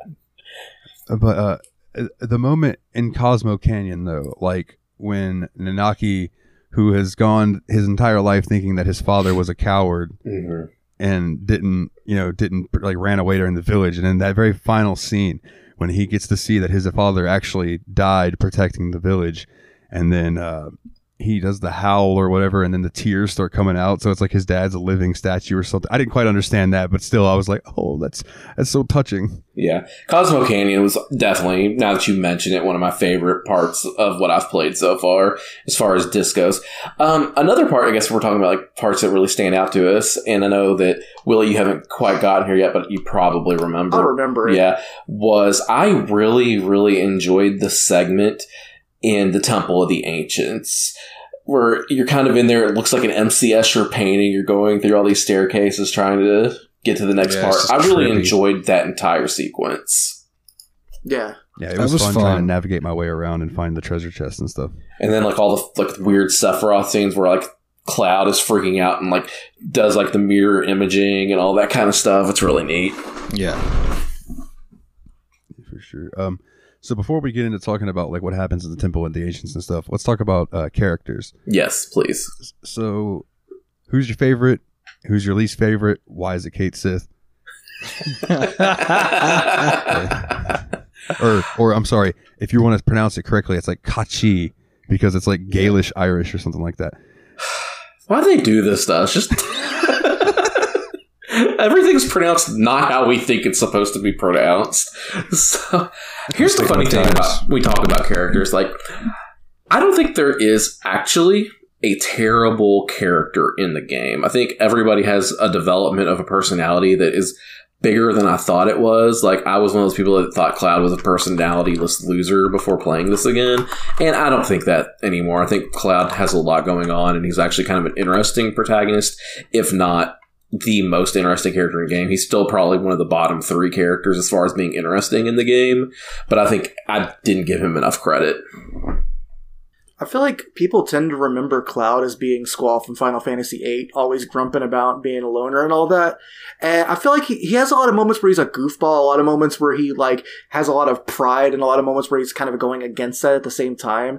And I feel like his internal struggles are less angsty and more what the hell is happening. Yeah, you know? I think it's more confusion based as opposed to just angst, because he literally doesn't know who he is anymore. And Right. That's what I liked about it. When they finally started explaining that, it was just, I don't know, it just is relatable for me. Like, he doesn't know who he is. He's trying to figure himself out. You know, it's like, wake up, and all of a sudden it's like, I don't remember what happened the last, like, 2 years of my life. What happened? And not to mention, he was this character that grew up and he had this very specific dream. He wanted to grow up, be a part of Soldier, be like Sephiroth, you know? And then he achieves this, and then he's not there anymore. He's joining Avalanche. You're like, why did this happen? Why did he abandon everything he grew up wanting to do and be to join this protest group, essentially? Yeah. So I think that's pretty neat. When you find out what happened with Sephiroth in Nibelheim, it's kind of like, holy shit, what Cloud's going through seems to weirdly parallel this. But Sephiroth went all nutty all at once. So what is Cloud going to go through as he kind of trickles this information out slowly instead of all at once and going mad like Seph did, you know? Yeah. But I guess that wasn't quite the question at hand, but I just wanted to kind of qualify Cloud as not sucking. Yeah, I think that's really important. Yeah, I like that. I would like to throw that was in, what I said earlier. Oh, yeah, go ahead. just a quick defense of Squall. Okay. I've read in subsequent years that like most of Squall being like the whatever kind of guy is because the translation. Like apparently in the Japanese version he had more of a personality, but when they translated it over here, I think they got one person to translate it or something like that. And they just cut a lot of Squall's like things that he would say. They were like, we don't know how we would translate this, so we're going to make it whatever. Well, from what I understand, I read an article about the translation of Cloud's lines, especially the whatever lines in 8, and I get the impression that it was less along the lines of them changing the mood of it, and more he says a bunch of different, like, sulky, sullen teenage shit, you know, that's none of my business, what a pain, or whatever, and they just decided to roll it up into a catchphrase instead. But, like, he's still being a sulky teenager the entire game. That's fair. I think if I were gonna like the character that's stood out to me the most in this game so far, has been Tifa, and it's because like she really stands out with those triangles, right? Yeah, yeah, buddy. But this is a bad podcast. I know. From things that I know about the game, I know Tifa knows more than she's letting on, right? Mm-hmm. And I think knowing that and seeing I can almost see a struggle in some of her dialogue where it's like she wants to talk to Cloud about this stuff, but doesn't. Yeah, she's definitely holding back, and you can tell. Yeah. And Aerith, too. Like, when you go to, and this is kind of touching on what I was going to bring up, but it ties in. When you go to, is it Gungaga? Yeah. And you meet Zach's parents. Mm-hmm. And they're like, do you know Zach? If you have Tifa and Aerith with you, they're both like, what? No, you don't know Zach. What are you talking about? And they storm off. Yeah, I had Tifa in my party at that moment, so I did see Tifa storm off. I think I had Yuffie too, and she didn't have much of a reaction. Yeah, that's who I had as well. But in the little walkthrough thing, it said, if you go with Tifa and Aerith, that they both react to it, and so that leads me to think that they both probably had something to do with Zach. Now, here's my little thing that I was going to bring up, and like I said, it kind of correlates, and then we'll get back to talking about characters. But since we're talking about Gungaga, when you get to Gungaga, that's where the reactor had been like blown up and it had destroyed the city and everything, right? Yeah. And that is Zach's hometown. When you're Cloud has these memories of his hometown being on fire, and you go back to Nibelheim and it's perfectly fine and no one remembers him, right? I went to, Nate, you did this too. I went to Nibelheim before I went to Gungaga, right? So seeing that, and then when I went to Gungaga and saw the remnants of that town, knowing what I know about what happens later in the game, I was like, oh, holy shit. I just had this, like, I'm getting goosebumps right now. I was just like, I had this realization that I was like, oh, fuck.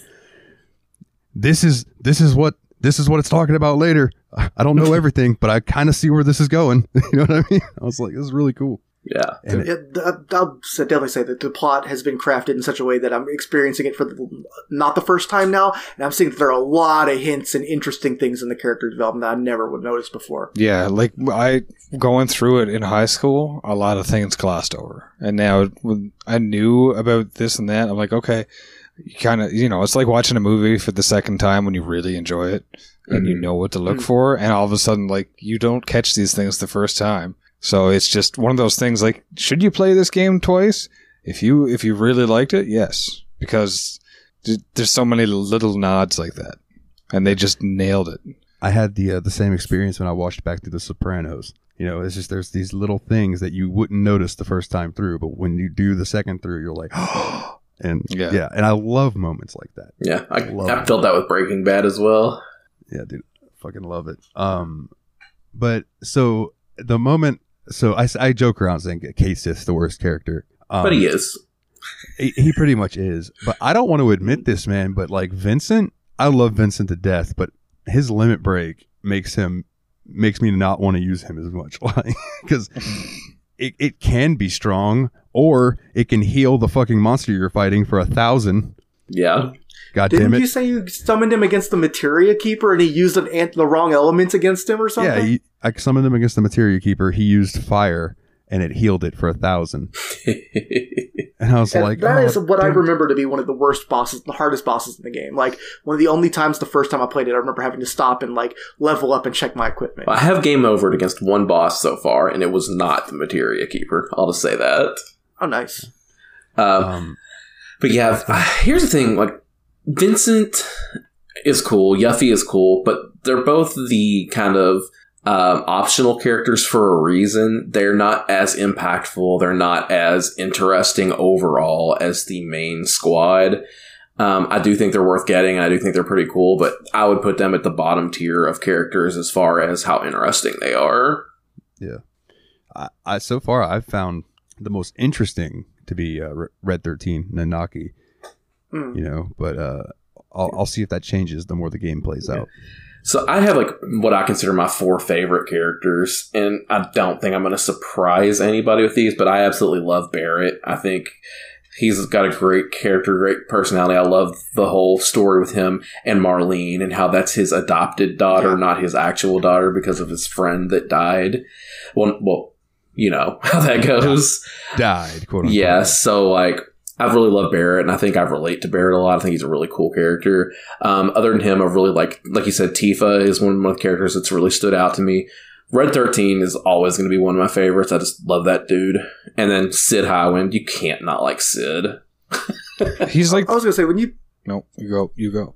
I was just gonna say, when you said Barrett is your top one, I was immediately like, if you like Barrett, you're gonna love Sid because he's basically the same kind of energy brought to the party. Yeah. Yeah. Make some goddamn tea. Yeah. Yes. Expletive. I love this game's decisions on what words to censor and which words not. Because like one time Barrett will say "God damn it," and another time you're pretty sure he's just saying "shit," which you said 7 times already, and then they just censor it out for no reason. Yeah. I hated Barrett when I was playing in high school, and going through it a second time, I loved it.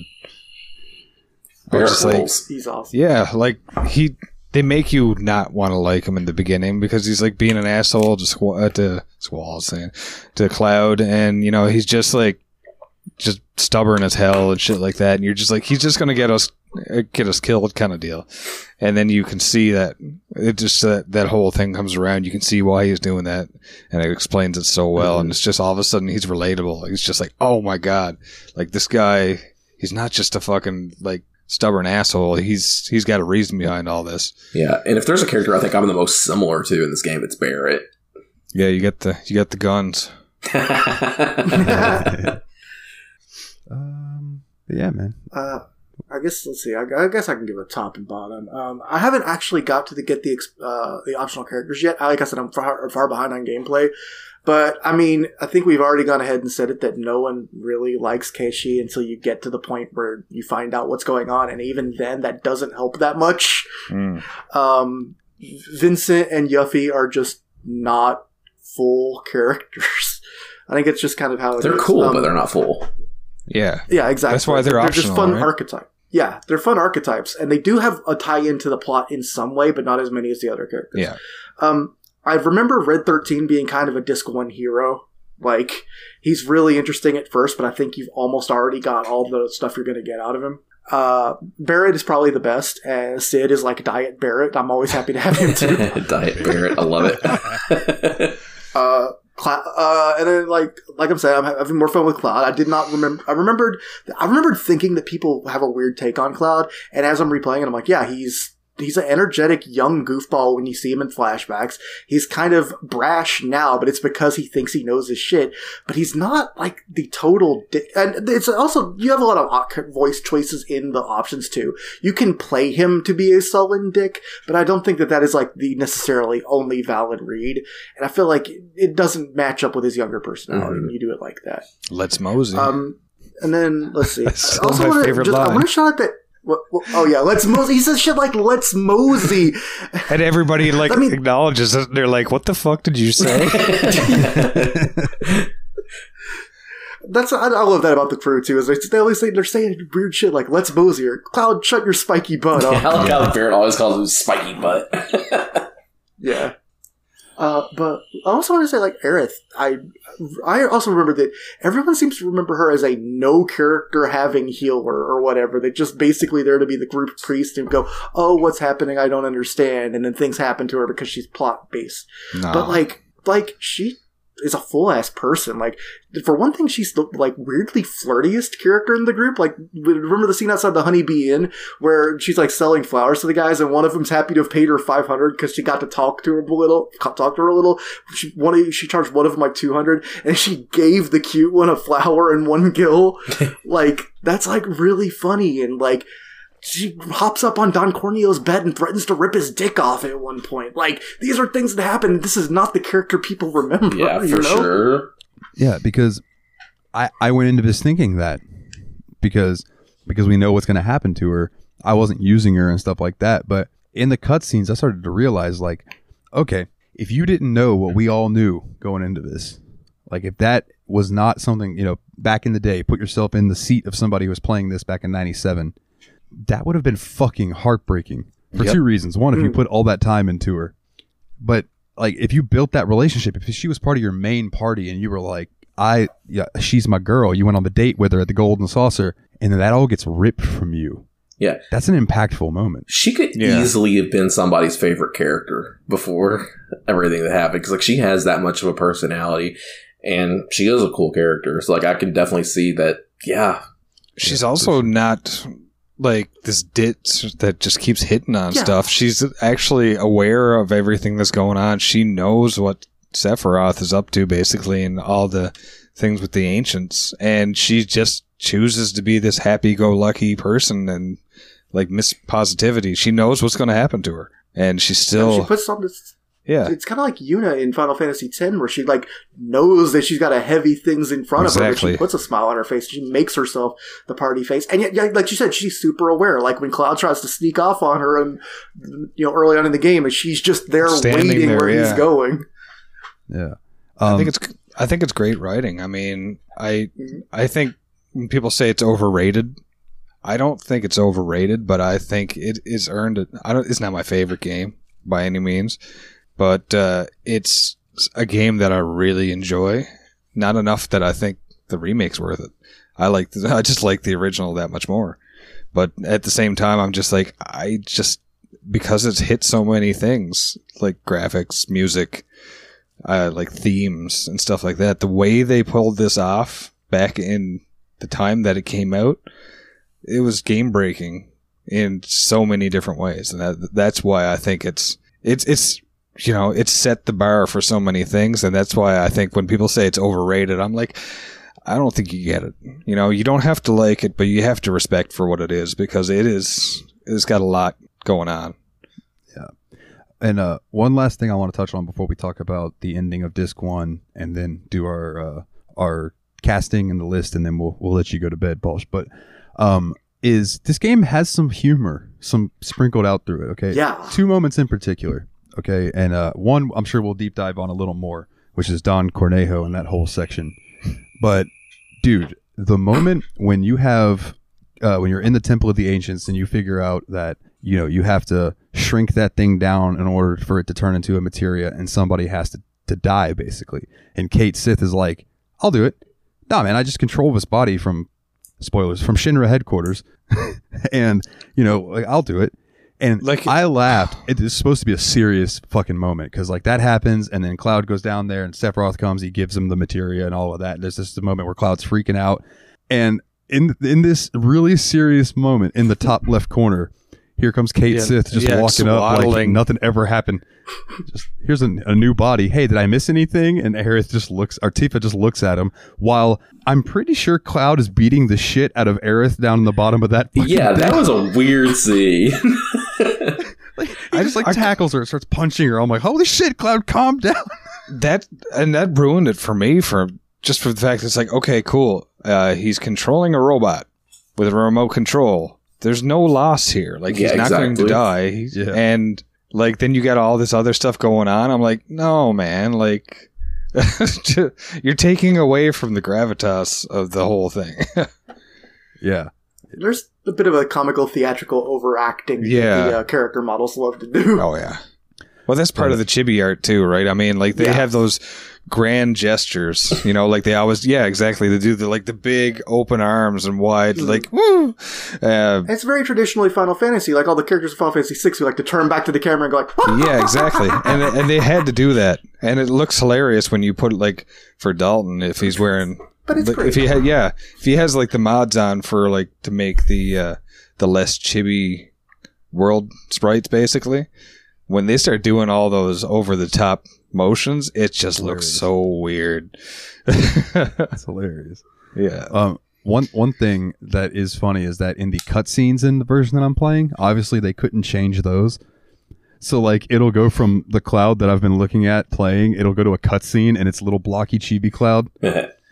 And so I still do get to see that every now and then. But we have to talk about Don Cornejo. Who did he pick in y'all's game? Aerith. Picked Aerith? Picked Aerith and Pulses too? What about you? Tifa in high school and Aerith in the second main play. I think if he picks Aerith, that means you almost nailed it, right? You got Aerith too, right, Dalton? No, I got Cloud. He picked Cloud. I got Cloud. Yeah, high five. Like, I used an FAQ. I wanted to get that right. Was there an achievement associated with that or something? No, I just wanted to do it. Okay, fair enough.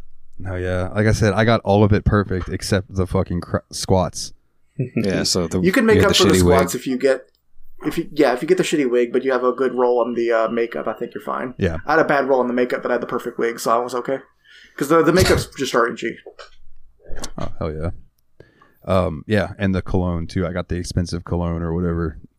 Not perfume. The first time I remember the first time I played it, I got the bad one I got the medium one. Because the first time I played it, I went and did the pharmacy coupon before I realized I was part of a quest. I got the deodorant. So my club probably will need this. What would be the expensive cologne in 1997? Would that be like CK1 or something? What's going to be the cheap one? Is like preferred stock? That's CKY. It's probably Michael Jordan cologne. Dude, I definitely got deodorant when I played this stuff. Nice. 96 quite bitter scents. Nice 96 quite bitter oranges. I do have a question, though, that I'm not sure how ever happened. It's like, they decided to make this character so much bigger in the remake because people loved this character, and I don't understand how anybody ever got attached to Jessie.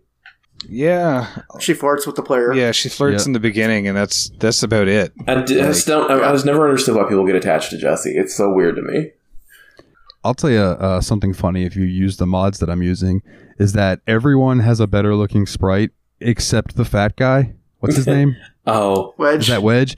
Yeah, he still looks cartoony. Like, he's proportioned better than normal, but he still looks like all the Cloud and them look like, Advent children style, and he's just like, ha ha ha, here to open a door, boss. Dude, that's a great idea for mod. The cartoon chunky people mod. Heidegger should also be a wide boy that looks like a cartoon. God, Heidegger. We can say this thing because we large too. So, the end of Disc 1. We all knew it was coming. Or we all know Yeah, it's so coming. here's the big spoiler. Everyone probably has heard about this. This is the most famous spoiler in video game history. For the hour. It turns out Eris is your dad.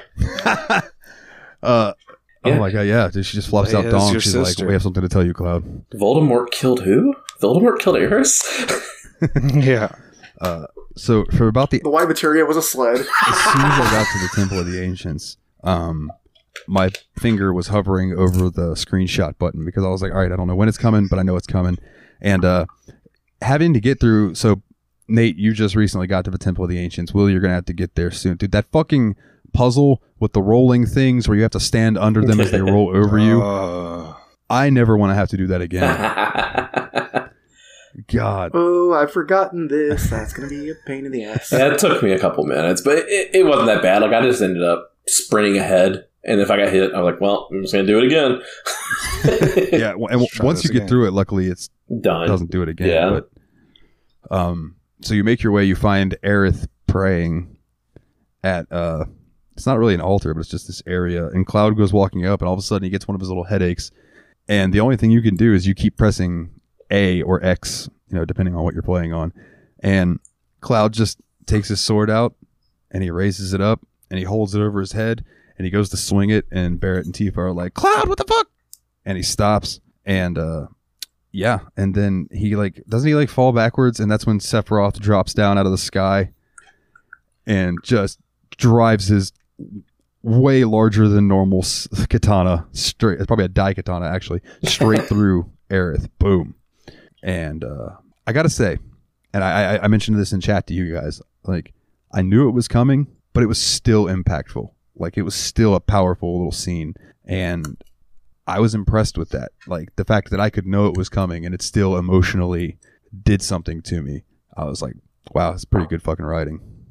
Yeah, I'm looking forward to seeing that scene again in today's light. So I should get there next time I play the game, probably, which will probably be tomorrow. So Yeah. I want to say I look forward to it, but because of that scene, it always, when I get it to that area, I'm always like, the music is just, it puts me in that mood where it's like, I know this is going to happen, and it always throws me off. So it's like, and like, that's because I know, like, I'm dreading it because I know it's going to happen, but it's just like, okay, but we got to get this over with. yeah.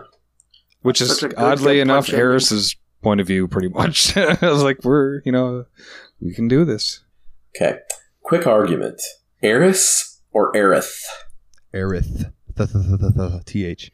I named her Aerith on my game specifically because I knew you would name her Eris on your game out of just to piss you off. That's why I've been making sure I at least send you a copy of the screenshot, even if I don't send it to the whole group chat.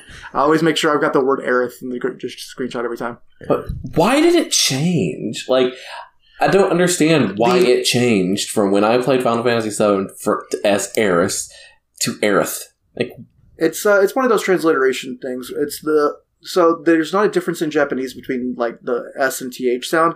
So like for instance, Sephiroth's name is also Sephirosu. And they knew that the word they were looking for was Sephiroth. But with like Aerith, they were going for like a combination of air and earth. And the translators didn't really know what that was. So they just kind of called her Aeris. Okay, so I have a question. When you guys were playing it back then, Aeris or Ares? Eris. Ares. It was Ares. We called her Ares down here in Florida. I think it's one of those things too, or whatever your peer group called the characters you tended to go with, because like I think that's been like I remember so much of these games being like schoolyard chat too, because like I know like I say Pinky Demon when I play Doom now, but as a kid I always called them Bulldog Demons because that's what everyone in my area called them, you know. True that. Just little weird things like that. So if your friends all say Titus, you don't want to be the asshole. Yeah. True. Oh, I refuse to be correct in that way. I'm just going to tell you that right now. Yeah. It's like, no, I'm gonna be wrong on purpose, and I'm okay with that. Yeah, I kind of dug my heels in the sand for the Aerith pose. Like, I'm not coming out of this. You're not going to convince me to call her Aerith, and I'm sure Grim will yell at me about it next week. It's pineapples on pizza, baby. Let's go. I'm mainly actually going with Aerith because I may end up wanting to do one of the later Final Fantasy VII things, although I really have no interest in the compilation of FF7 stuff because I think that's where the bad interpretations of all the characters comes from. Like, I think that is where everyone gets Grumpy Cloud and ditzy idiot Aerith and, like, you know, childhood friend crush, but, like, no other personality Tifa and all that. And it's like, I don't think the game's writing, you know, matches all that. Okay, there is one other thing. Good gesture. I appreciate that, Paul. One thing other than childhood friend crush. Two things. Anyway, but like, I probably will eventually play the remake at this point. And like, if I don't get used to Aerith pretty soon, I'm probably never gonna. Yeah, well, not to get into too much, but from everything I've read, there's like differences in remake with how things go, and that's all I'll say. Yeah, I don't know too much. I'm a little worried that they're also going to try to write things like everyone remembers it instead of how it's actually being played in this game. And like, I feel like we've spent like 20 years being gaslit about what the contents of Final Fantasy VII are, other than Aeris dying. Hey, how come she's Aeris when she dies? I just called her Aeris. Oh man, I don't know. But so yeah, okay. Oh shit, my air conditioning came on. I thought I had that turned way down. Is it because I said Aeris? I didn't say air on. Yeah, air on. So no, Aaron is that guy from 10 with the cool jug and the sword. Yeah. Is there anything else you guys would like to touch on? Yeah, I got one other thing I wanted to say. Yeah, which is Tifa. Yeah, baby. I would like to pet Red 13. He seems like a good boy. I'm going to do a couple things this playthrough I've never done before. I never got all the limit breaks for Aeris. Oh. So I'm actually going to have to use Aeris in my party for the entire rest of time that I have her because I need to get a ton of kills with her. So I've got her on all the, like, she's using my summon materia. She's constantly choco-mogging people, and when that runs out, I'll be putting Titan on her and stuff. Be sure to check your walkthrough. Yeah, I absolutely checking walkthrough for that kind of thing because I know that there's probably something you can miss, and I know that the final item requires some really, like, so it's weird. You have to have a number of battles that ends in a double-digit number or something stupid like that you have to keep redoing if you don't have that. So we'll see. Yeah, I'm actually going to say that on this playthrough, I've decided not to go for like a whole lot of extra stuff. I'm just enjoying the game for the intended story, the gameplay, not doing too much extra, because I feel like that's part of the thing that hurt this game in the long run for me as a kid is trying to do too much extra in it. So at this point, I'm trying to enjoy it for what it is. And I will say I'm already at a much higher score number than I thought I would be for this game. Did you come into this thinking that this was going to be an easy joke where you'd say, yeah, it's Final Fantasy 7 out of 10? No, I thought I was going to give it a 5. Wow. Couldn't get into Final Fantasy 5. I think it's because I lack nostalgia for it. I mean, I think that's going to work out well for you too, Nate, because honestly, a lot of the extra, like the optional stuff is to get super attacks and stuff. And the thing is, this game is an easy game for babies. This game is easier than Pokemon. I wanted to say something controversial. I've done it. This is an easy game for babies. Yeah, like I was mentioning earlier, have y'all had any trouble with any bosses. I had one issue where I died once. I had game over one time against one boss in the game, but other than that, I've had no issues. And that boss was Demon's Gate, which is the boss that's right at the end of the Temple of the Ancients, where you have to fight a wall, essentially. That killed me once. Okay, that was the one that I thought was harder than Materia Keeper. Okay, so with the demon wall, you just use jump with Kane. All right. Just attack with Cecil. True. Sorry, couldn't help it. Yeah, the demon wall's a pain in the ass. And when I saw it come up, it gave me flashbacks of Final Fantasy 12, where there's a dungeon where you fight a demon wall, and then later on you fight another one, and you're like, oh god damn it! But yeah, the demon wall was hard. There's been one moment where, because it's so easy, I wasn't really paying attention to my HP, and Cloud and Barrett both died, and I had to resurrect them quickly with Tifa. But I got through it. Oh, I got close to a game over once because I decided to do something I shouldn't have done just to see what would happen. So even when I was just at level 15 and I was outside of the Mithril Cave Swamp, I decided to go ahead and fight the Midgar Zolom to see how it would go. I almost beat it, but then he used beta at the end, and it would have party wiped me, but he used the little tail tickler move that banished Aerith from the fight, so it technically counted as Aerith running away. Nice. Oh, that's fucking a little get out of jail card for you for a game over. Well, I mean, I missed Aerith at the time. I would have liked to have her in the party, but I guess I'm kind of glad she didn't die. I'm hopeful nothing bad happens to her. Too soon, man. Too soon. So, I have one question remaining for you guys, and then we'll get into the little list that I have curated. So, I thought it'd be fun. So, the main Final Fantasies from my generation are 7, 8, 9, and 10. Those were the big ones. I think we've all played them. So I thought in the rest of the world, 7, 9, and 10. Yes. Sorry, I had to do it. So if we were to cast the main characters, so Cloud, Squall, Zidane, as I was corrected earlier, even though it's totally spelled Zidane, and Titus. Voice acting could not arrive to this series. Well, I was about to say that, and then Titus is the one name in the game that doesn't get said. Right, because you can name him. It's like anytime a game gives you the opportunity to name your character, you can just bet they're going to call you, hey, guy, and things like that the whole time. Yeah. Hey, silent protagonist. Yeah. Well, no, they're not even, sometimes they're not even silent. They just are never referred to by name. Yeah. So my first addition to this is for Titus, Meg Ryan. Dude, I've got an alternate one for you. Britney Spears. Huh. Oh. He has the same haircut as like 90s Meg Ryan. I think it would be perfect. Don't ask me why, but for some reason for Squall, I'm getting Major Young Kevin Bacon vibes. See, it's kind of fun. I like that, actually. I was thinking of a young version of an older actor, too. But I feel like if we could get Tim Burton to direct this shit, I would put a Johnny Depp over there. A young Scissorhands type style, you know? And then, what's her name? Heather, or is it Heather Bonham Carter? Or Helena Bonham? Helen Bonham Carter. Make her like Renoa. Nice. Yeah, this could work. Cloud... NSYNC era Justin Timberlake. Yeah. Or maybe Lance Bass might be a better pick now that I'm thinking about it. Yeah. Lance Bass is already set for That's us. true. Yep. I would go for Cloud, dude. I would say like young Brad Pitt. Not even young. I think Okay. Fight Club era Brad Pitt could work, honestly. Yeah, Fight Club. I'm gonna go a different direction with you guys with this one. Then I kind of want Cloud to be a little bit more action hero-y. I think he doesn't have to have great line delivery because he's kind of a weirdo anyway. And if he says something stupid and it sounds weird, that's even better. I want Dolph Lundgren. That'd be fun. Okay, here's one we haven't said anything, though, because it's kind of hard, because I feel like this one needs to be a child, which is Zidane, or Zidane, however you want to say it. So The funny thing is, I remember the looks like Meg Ryan jokes came out when 9 knew about Zidane. So, like, I think that one's a child, and so, like, I'm trying to come up with a kid actor that works for it, and I'm kind of drawing a blank on any good kids. Maybe if we can go back in time and get Goonie era Sean Astin to do it, that could be fun. Aww. It's true. But like, how old are they? Like 16?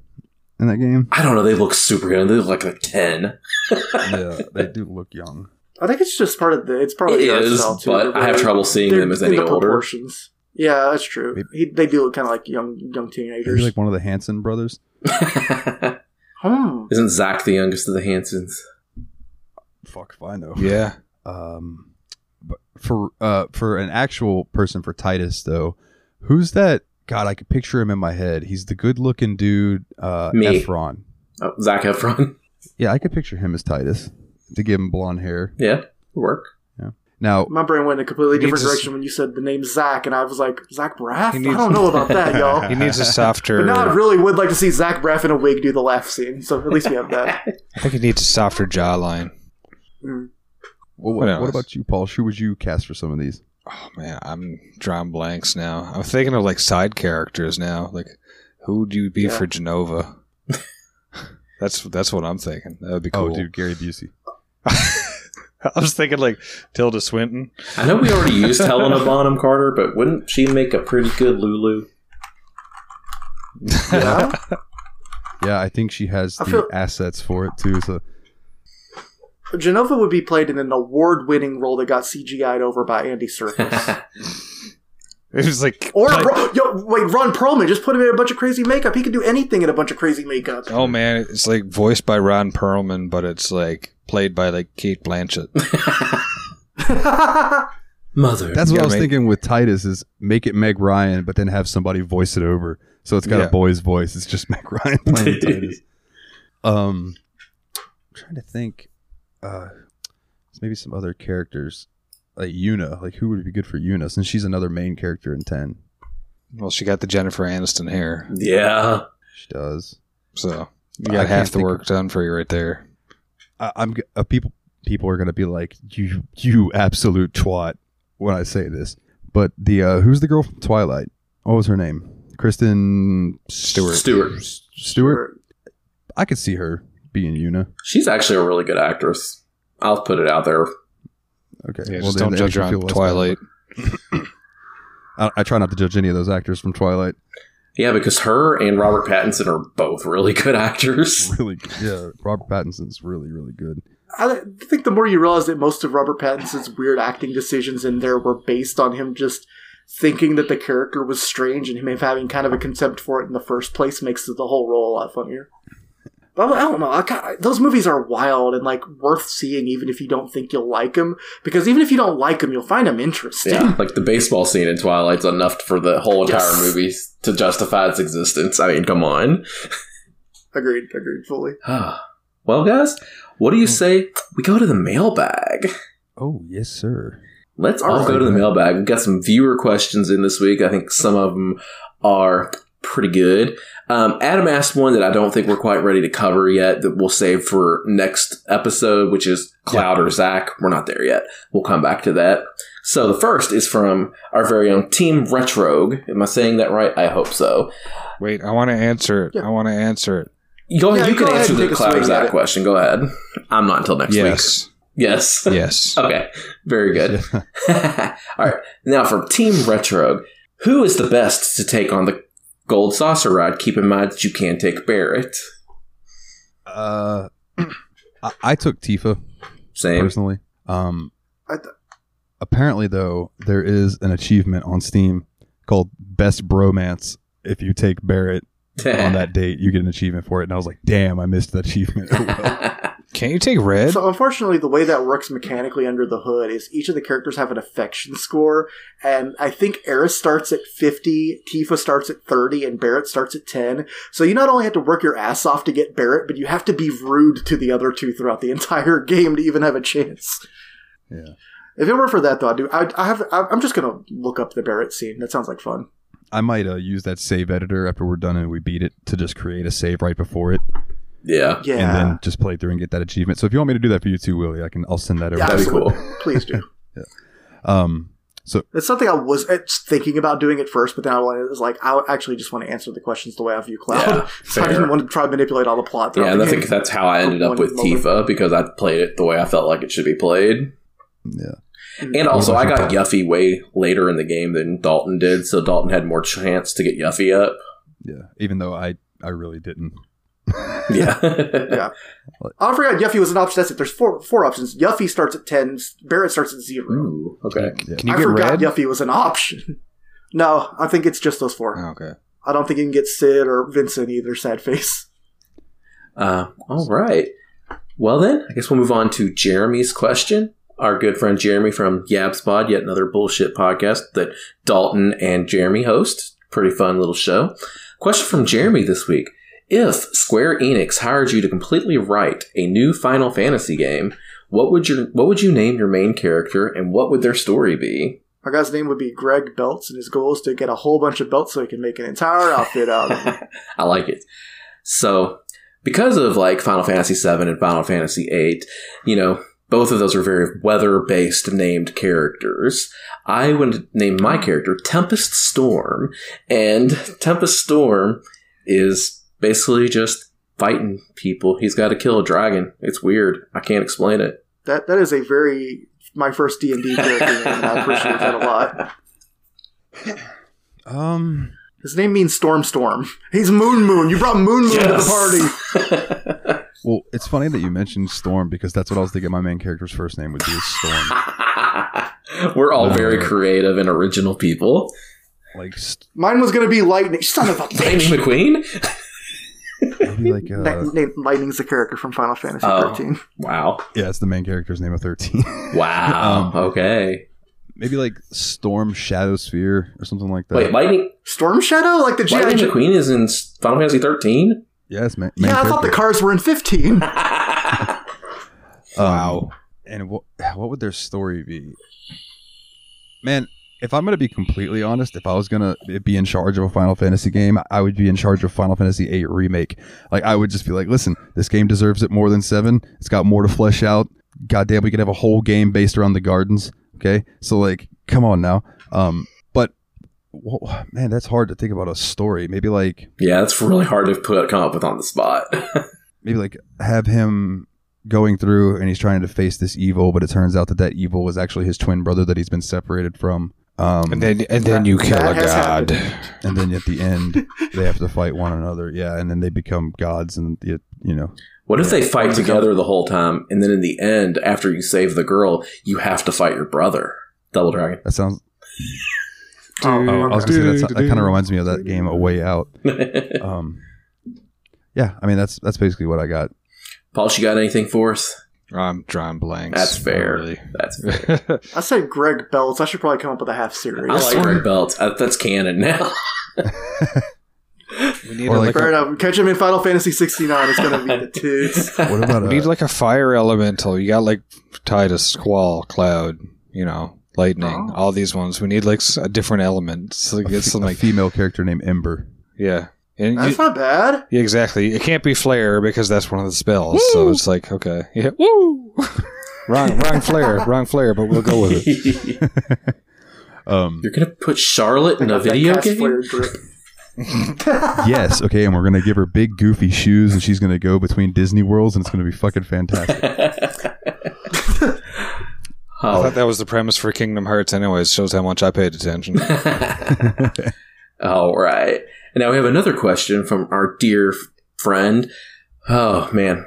He's got way too many names, so we'll just go with the original expendable Mr. Syllables, old Jeffy Lube himself, asks us, out of all the Final Fantasies you've played, Final Fantasies you've played, who are your top 3 characters? Top 3 characters. Yeah, big one. I have 2 that I can think of off top. I need a second to kind of come up with a third. Let's think for a second. Let Truncate Silence take out the problem. Just raise your finger when you get 3. I got it. All right, what you got for us, Pauls? I got Cecil, Orin, Cloud.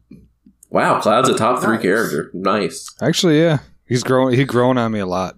And for none of the reasons that most people probably would. It's just weird like that. Yeah. So Cecil is obviously in my top 3 as well. I think Cecil's just an amazingly well fleshed out character. The other one, I have Zeldinkt from Final Fantasy VIII. I have always loved that character. He provides amazing comic relief, and I just like him a lot. And then from Final Fantasy IX, Steiner. I love that dude. Yes. Steiner is the man. Steiner is he's like all about ideals. He's like in a world that's like a completely corrupt monarchy. He's the last true knight. It's Yeah, kind of awesome. I love that dude. I want to play 9 again so bad just so I can hang out with Steiner some more. I like that. So I wanted to first off lead off with VII from Final Fantasy IX. He's, again, a character that's got a very incomplete knowledge of who he is, and his way of confronting it not only drives his story, but his relationships with both Zidane and Steiner end up being, like, I think some of the most interesting parts of that game. Like, just the way they did decide to protect their little boy, who is also a weapon of mass destruction, basically. It's a crazy story. Yeah, Vivi's fantastic. I love how they just used the character model from Final Fantasy 1 of the Black Mage and fleshed that out into a full 3D model. Like, Vivi is fantastic. Yeah, for sure. Yeah, that they really did just take that classic sprite and then just make a full-ass character of it. It's a little Jawa-y, but it's okay. I mean, you kind of have to, because the other choices are not that great. Either glowing eyes with nothing underneath, or some kind of, like, always in weird shadow, or else you've got, like, weird dark makeup that will not look good in the future. No. And then my next pick was going to be Galif from Final Fantasy V. And the reason I wanted to go with Galif was because, like, he's one of those characters that, like, there's a few stories that have done this before that I think are really interesting, and I can't say what they are because it's major spoilers. I think Nate will at least know one of the ones I'm thinking of, but where a character starts off as kind of heroic but doesn't know anything about their past, and by the time they find out how much of the past they were responsible for directly, it's a little bit too late. Cloud? Like, they're still very heroic, but, like, and they're doing their best, but damn, there's a heavy background behind it. I think that's really cool.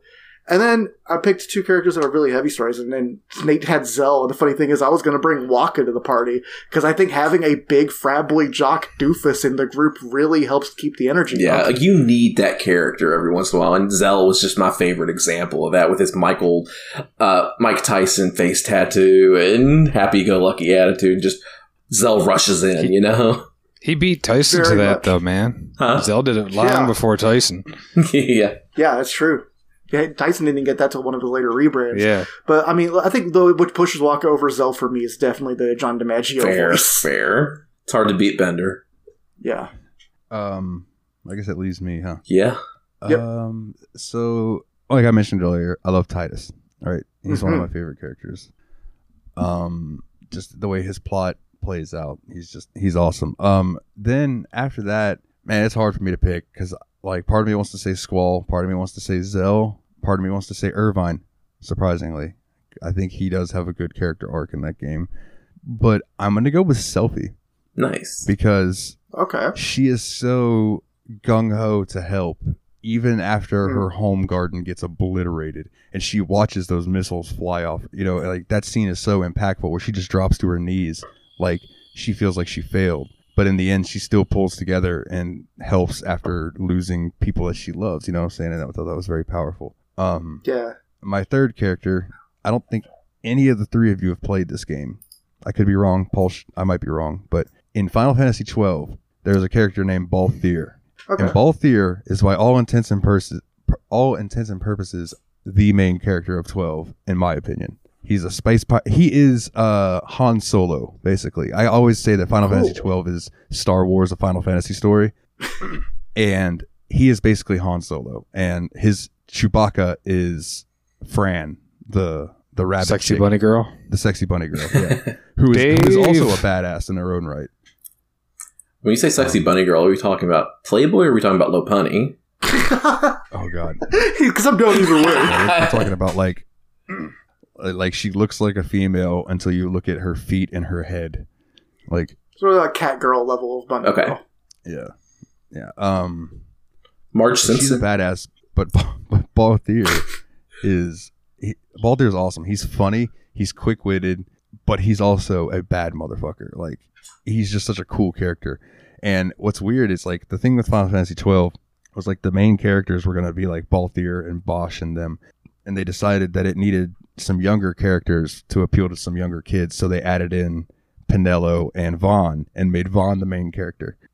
So really, when you're playing through the game, it seems like Vaughn and them are kind of shoehorned in a way. I mean, don't get me wrong, their story is still good, but you can tell that the other characters are far more fleshed out than the main characters are, which is weird because usually it's the other way around. But Yeah, so I'll go Balthier. Nice. That's my final one. Very cool. So we have one final question from the fan mail today, and that comes from our good buddy Aries or Adam. And he asks, will Steamy ever make a comeback? Well, you heard how the beginning of the show went. So, did Sephiroth do this? I have to put him back together. But he's still functioning. Yeah, he's the one that makes the lists for you guys. He's why we're playing Final Fantasy VII, baby. Yeah, and he's why we're probably going to be playing Nier Automata pretty soon. Yep. I was saying it wrong. I thought it was Automata. Automatopoeia. Onomatopoeia. Yeah. It's old tomato. But yeah, Steamy's still Tomato? around, man. I'll try to get him to say hello every now and then. Yes. All right, and Yes was really good. What the hell? It sounded like a speak and spell. I guess that all does it for the questions. So I'll move on to our list, and then we'll do the wrap up and get on out of here. So I found a list that I thought was interesting. It's the 10 most powerful summons in the entire Final Fantasy franchise. All right. So do we want to give any guesses for number 1 before we get into this? Shiva, Okay, so Paul says Shiva. for different reasons. I feel like some iteration of Bahamut has got to be in the top 10. Oh, yeah. Yeah, Bahamut had 3 flavors in 7, didn't he? It's like Terra Flare with Bahamut Zero, I think. Oh, God, I forgot about the different So that's versions of Bahamut. Yeah, there's Bahamut, there's Neo Bahamut, and Neo Bahamut. I forgot all about And, that, yeah. what's the other one? It'd have Mega Giga and Terra Flare attacks. I think it's Bahamut 0X or EX or something like that. Something like that. Oh, wow. No, Bahamut Zero. That's all it was. Yeah. Okay. Yeah. And then I wanted to go with... I feel that the Zodiac from Final Fantasy Tactics, if Tactics is counting, I remember being a pretty famously deadly summon. And if not, I want to give a shout out to... God, what was that one called? Anima from Final Fantasy X, just because it automatically starts off being able to break the 9999 limit. Oh, yeah. Also, the story of where that Aeon came from is fucking cool. Intense. Yeah. Yeah. Like, you don't I love the expect summons that. in the Final Fantasy series, and I really think that 10 is one of the ones like 8 that does a great job of tying them into the plot in a way that feels commensurate to their immense power in combat. Yeah. For sure. They're not just like this ungodly thing out of nowhere. Like, they have this kind of connection to it. I feel like the summons made sense in 4, too. Yeah. Yeah, there was at least plot to them. Yeah. We didn't talk about this, but Ifrit in Final Fantasy VII is fucking atrociously ugly. We could talk about summons next week. I have opinions on summons in this game. We'll talk about that next episode. My top that I think is going to be number 1 is the Mega Sisters from 10. Oh, okay. The one I hope is number 1 is Eden from 8. That was the one I was trying to think of the name of and why I went with Anima instead, actually. All right, well, if any of those make the top 10, we're good. Let's see what we got. Let's roll in. So number 10 is Diablos from Final Fantasy Type O HD. Oh, Type O HD. I thought you were going to say 8, and I was going to say that's one of my favorite summoning animations of all time. And you know what's funny is I think since then he's pretty much kept the same animation in different iterations, like Sick. because it's so cool looking. 8 had Diablos, some of the best summon animations, period. Yeah, No cap. Love those. Boston. absolutely agree. Diablos from Final Fantasy Type O may not be the most powerful in terms of raw damage, but he sticks around longer in the battle and can heal himself due to the fact that every attack he does drains the enemy's health and is used to heal him. Nice. He also does the signature move Gravitation Ball. So there you go. Excellent. Number 9, Arc from Final Fantasy 9. That was another of the ones I was trying to remember the name of. I can't remember the Holy Elemental ones to save my life, apparently. Boasting a near 2-minute attack time, Arc is the most powerful summon that can dramatically change the outcome of any battle it's called to. 2-minute cutscene can seem excessive, but with a brutal shadow-based attack dealt to all enemies via Eternal Darkness, it's worth it. Oh, that wasn't Holy, it was a Shadow. Yeah, I'm like, I'm so bad at the Holy ones. Anyway, it's Shadow-based attack, Eternal Darkness. Good job, Bozo. Number 8, Tis I. Odin from Final Fantasy 9. Odin makes sense. Odin has appeared in a number of Final Fantasy games, but his most powerful version by far was in Final Fantasy 9.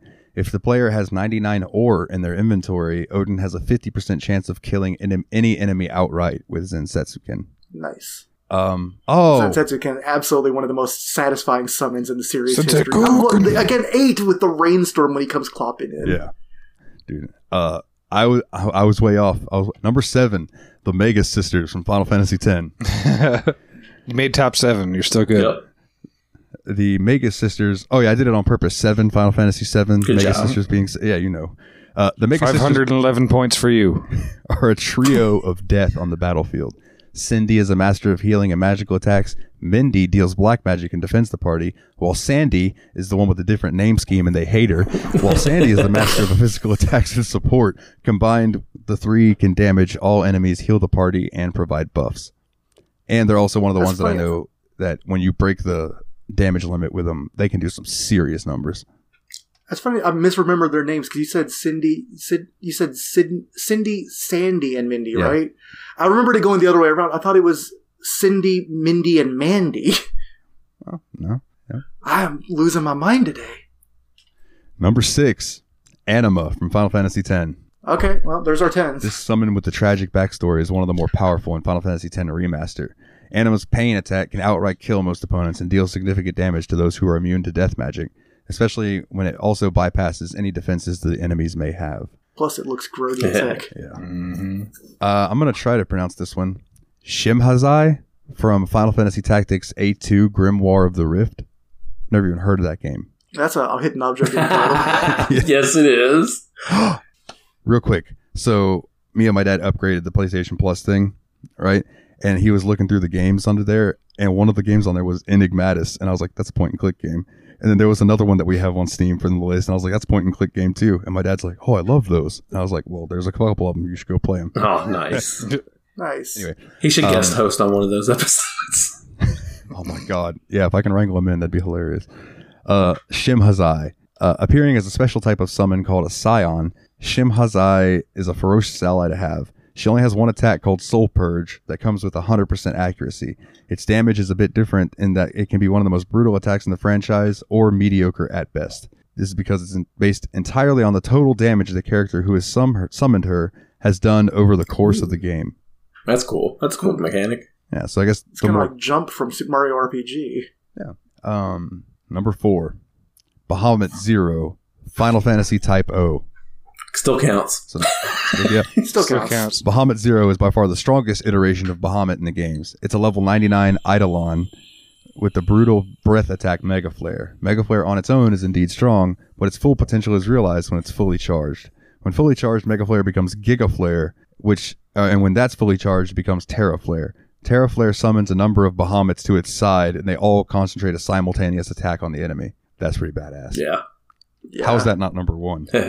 We'll find out, won't we? Let's get going. I'll be so bummed if Knights of the Round ends up being number 1, because we all just didn't pick it because it was too obvious.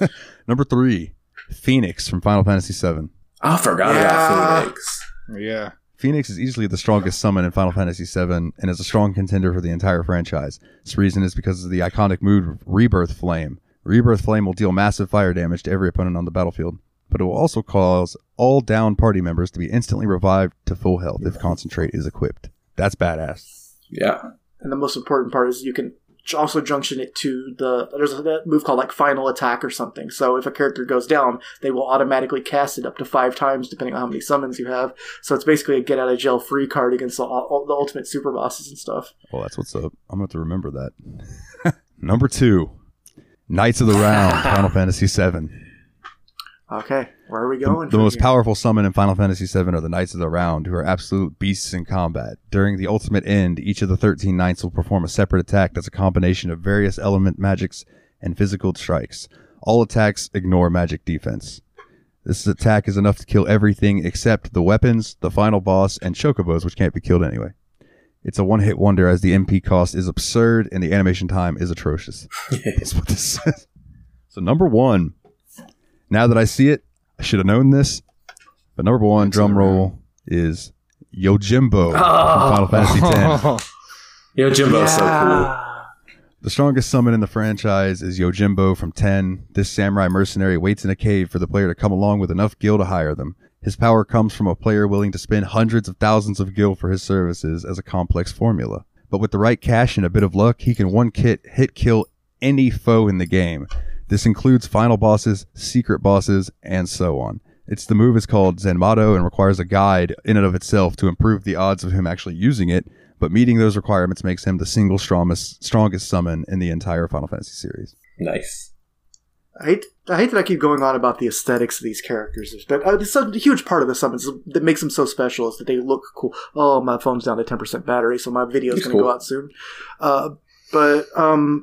Like when you summon the Yojimbo, it makes all those noises that you associate with samurais and like samurai scenes in animes and stuff. It was like clicking bamboo, deer startling, tick tick tick tick, and like the little sounds like yo, and like bong. It all sounds. Yeah, so cool. the summons and their animations are a huge part of it. It's why Ifrit in 7 is lame as hell, but you go to Final Fantasy 8 and Ifrit is so badass. Is it 8 where he bends in half when he flicks the thing so hard? That's that's what I always got a kick out of. Like he takes the ground and he throws it up, and like his body, like when he smashes it down, like his body literally, like almost. His hands touch his feet, basically. Bends far backwards. Yeah. It's a very JoJo's pose. Yeah, and you don't get him in 8 unless you have Odin for that one fight. What? Ifrit? Oh, Ifrit. Oh, Jesus Christ, sorry. You get Ifrit at the beginning of the game. No. That's the first thing that happens. No. Sorry. I was still thinking of Yojimbo, but even then it wasn't. It was Gilgamesh. I was thinking you're thinking Gilgamesh. Yeah. Gilgamesh, but you have to have Odin in the one fight against. Yeah. Ifrit does that power volleyball hit. Boom. Yeah. Big double axe handle. Gosh, That was a cool list, though. Glad you went through that. Yeah, thank you. that was fun. So Lots of nostalgia. then that just leaves the house cleaning. So before I forget, first and foremost, Pulch, thank you for guesting, my brother. We appreciate it, man. It was good to have you. Who are you again? Yeah, exactly. So We're a Critical Role. Thank you for showing up and playing D&D with us. Thank you.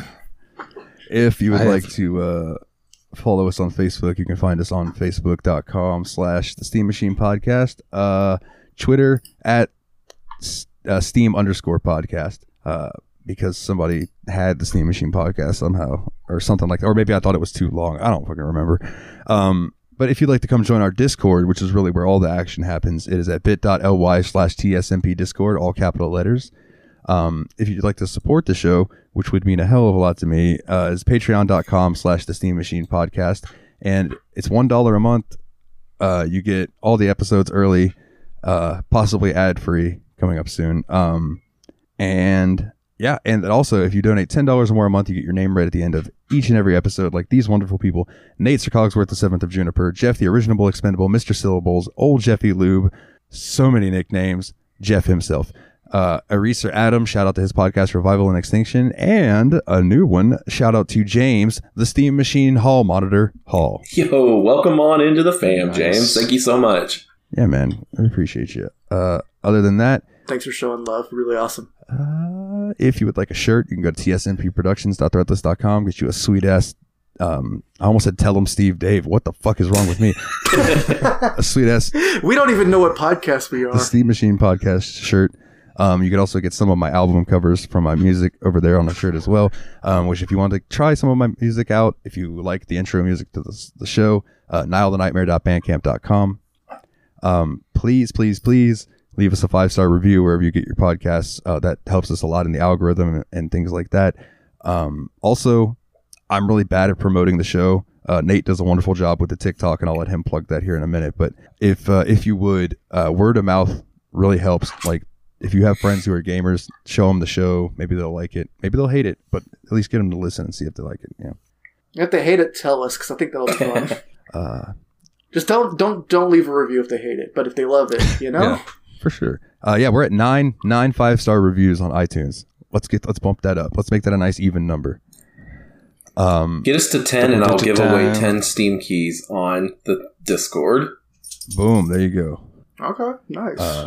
And if you want all of those links in a nice succinct place where you just have to click a button to follow them, you can go to bit.ly/The Steam Machine Podcast, capitalized phonetically, and bada boom, it'll all be there, including the things that Nate is going to plug right now.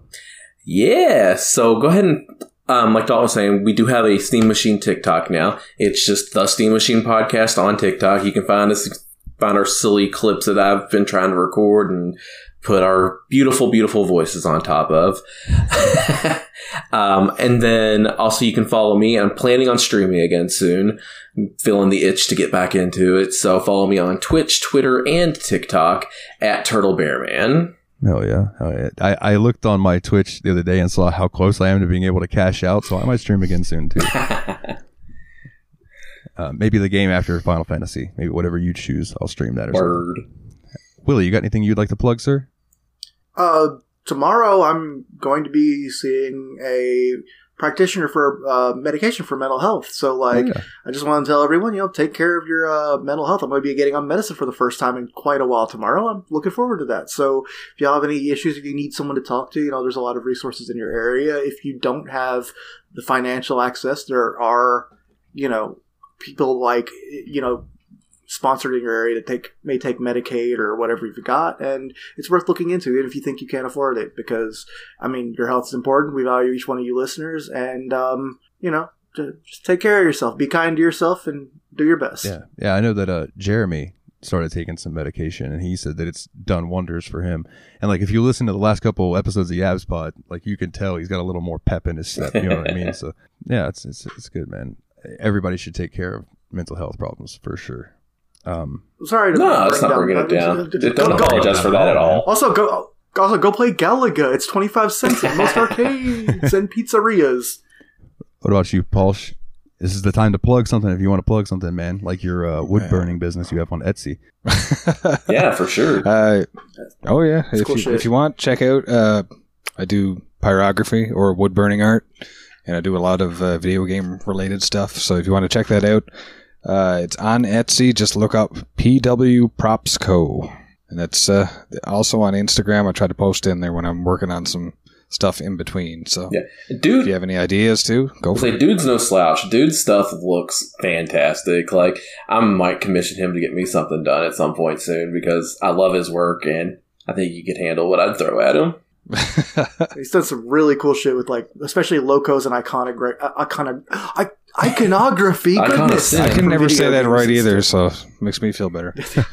All right, well, I could think of a couple things I would actually want from him if I had the spare cash. Oh man, anytime. Well, if everything goes as planned, then in 2 weeks we'll be back with Final Fantasy Part 2, and we will have another guest with us. So we will leave it to the mystery for now. But thank you all for listening to the Steam Machine Podcast. And if you're new here, because Final Fantasy VII brought you in, welcome, and we hope you stick around. Part 2 will be coming in 2 weeks. We love you all. You all rock. For the Destructo Bros, for Paulsh, for me, as always, guys. Did Sephiroth do this?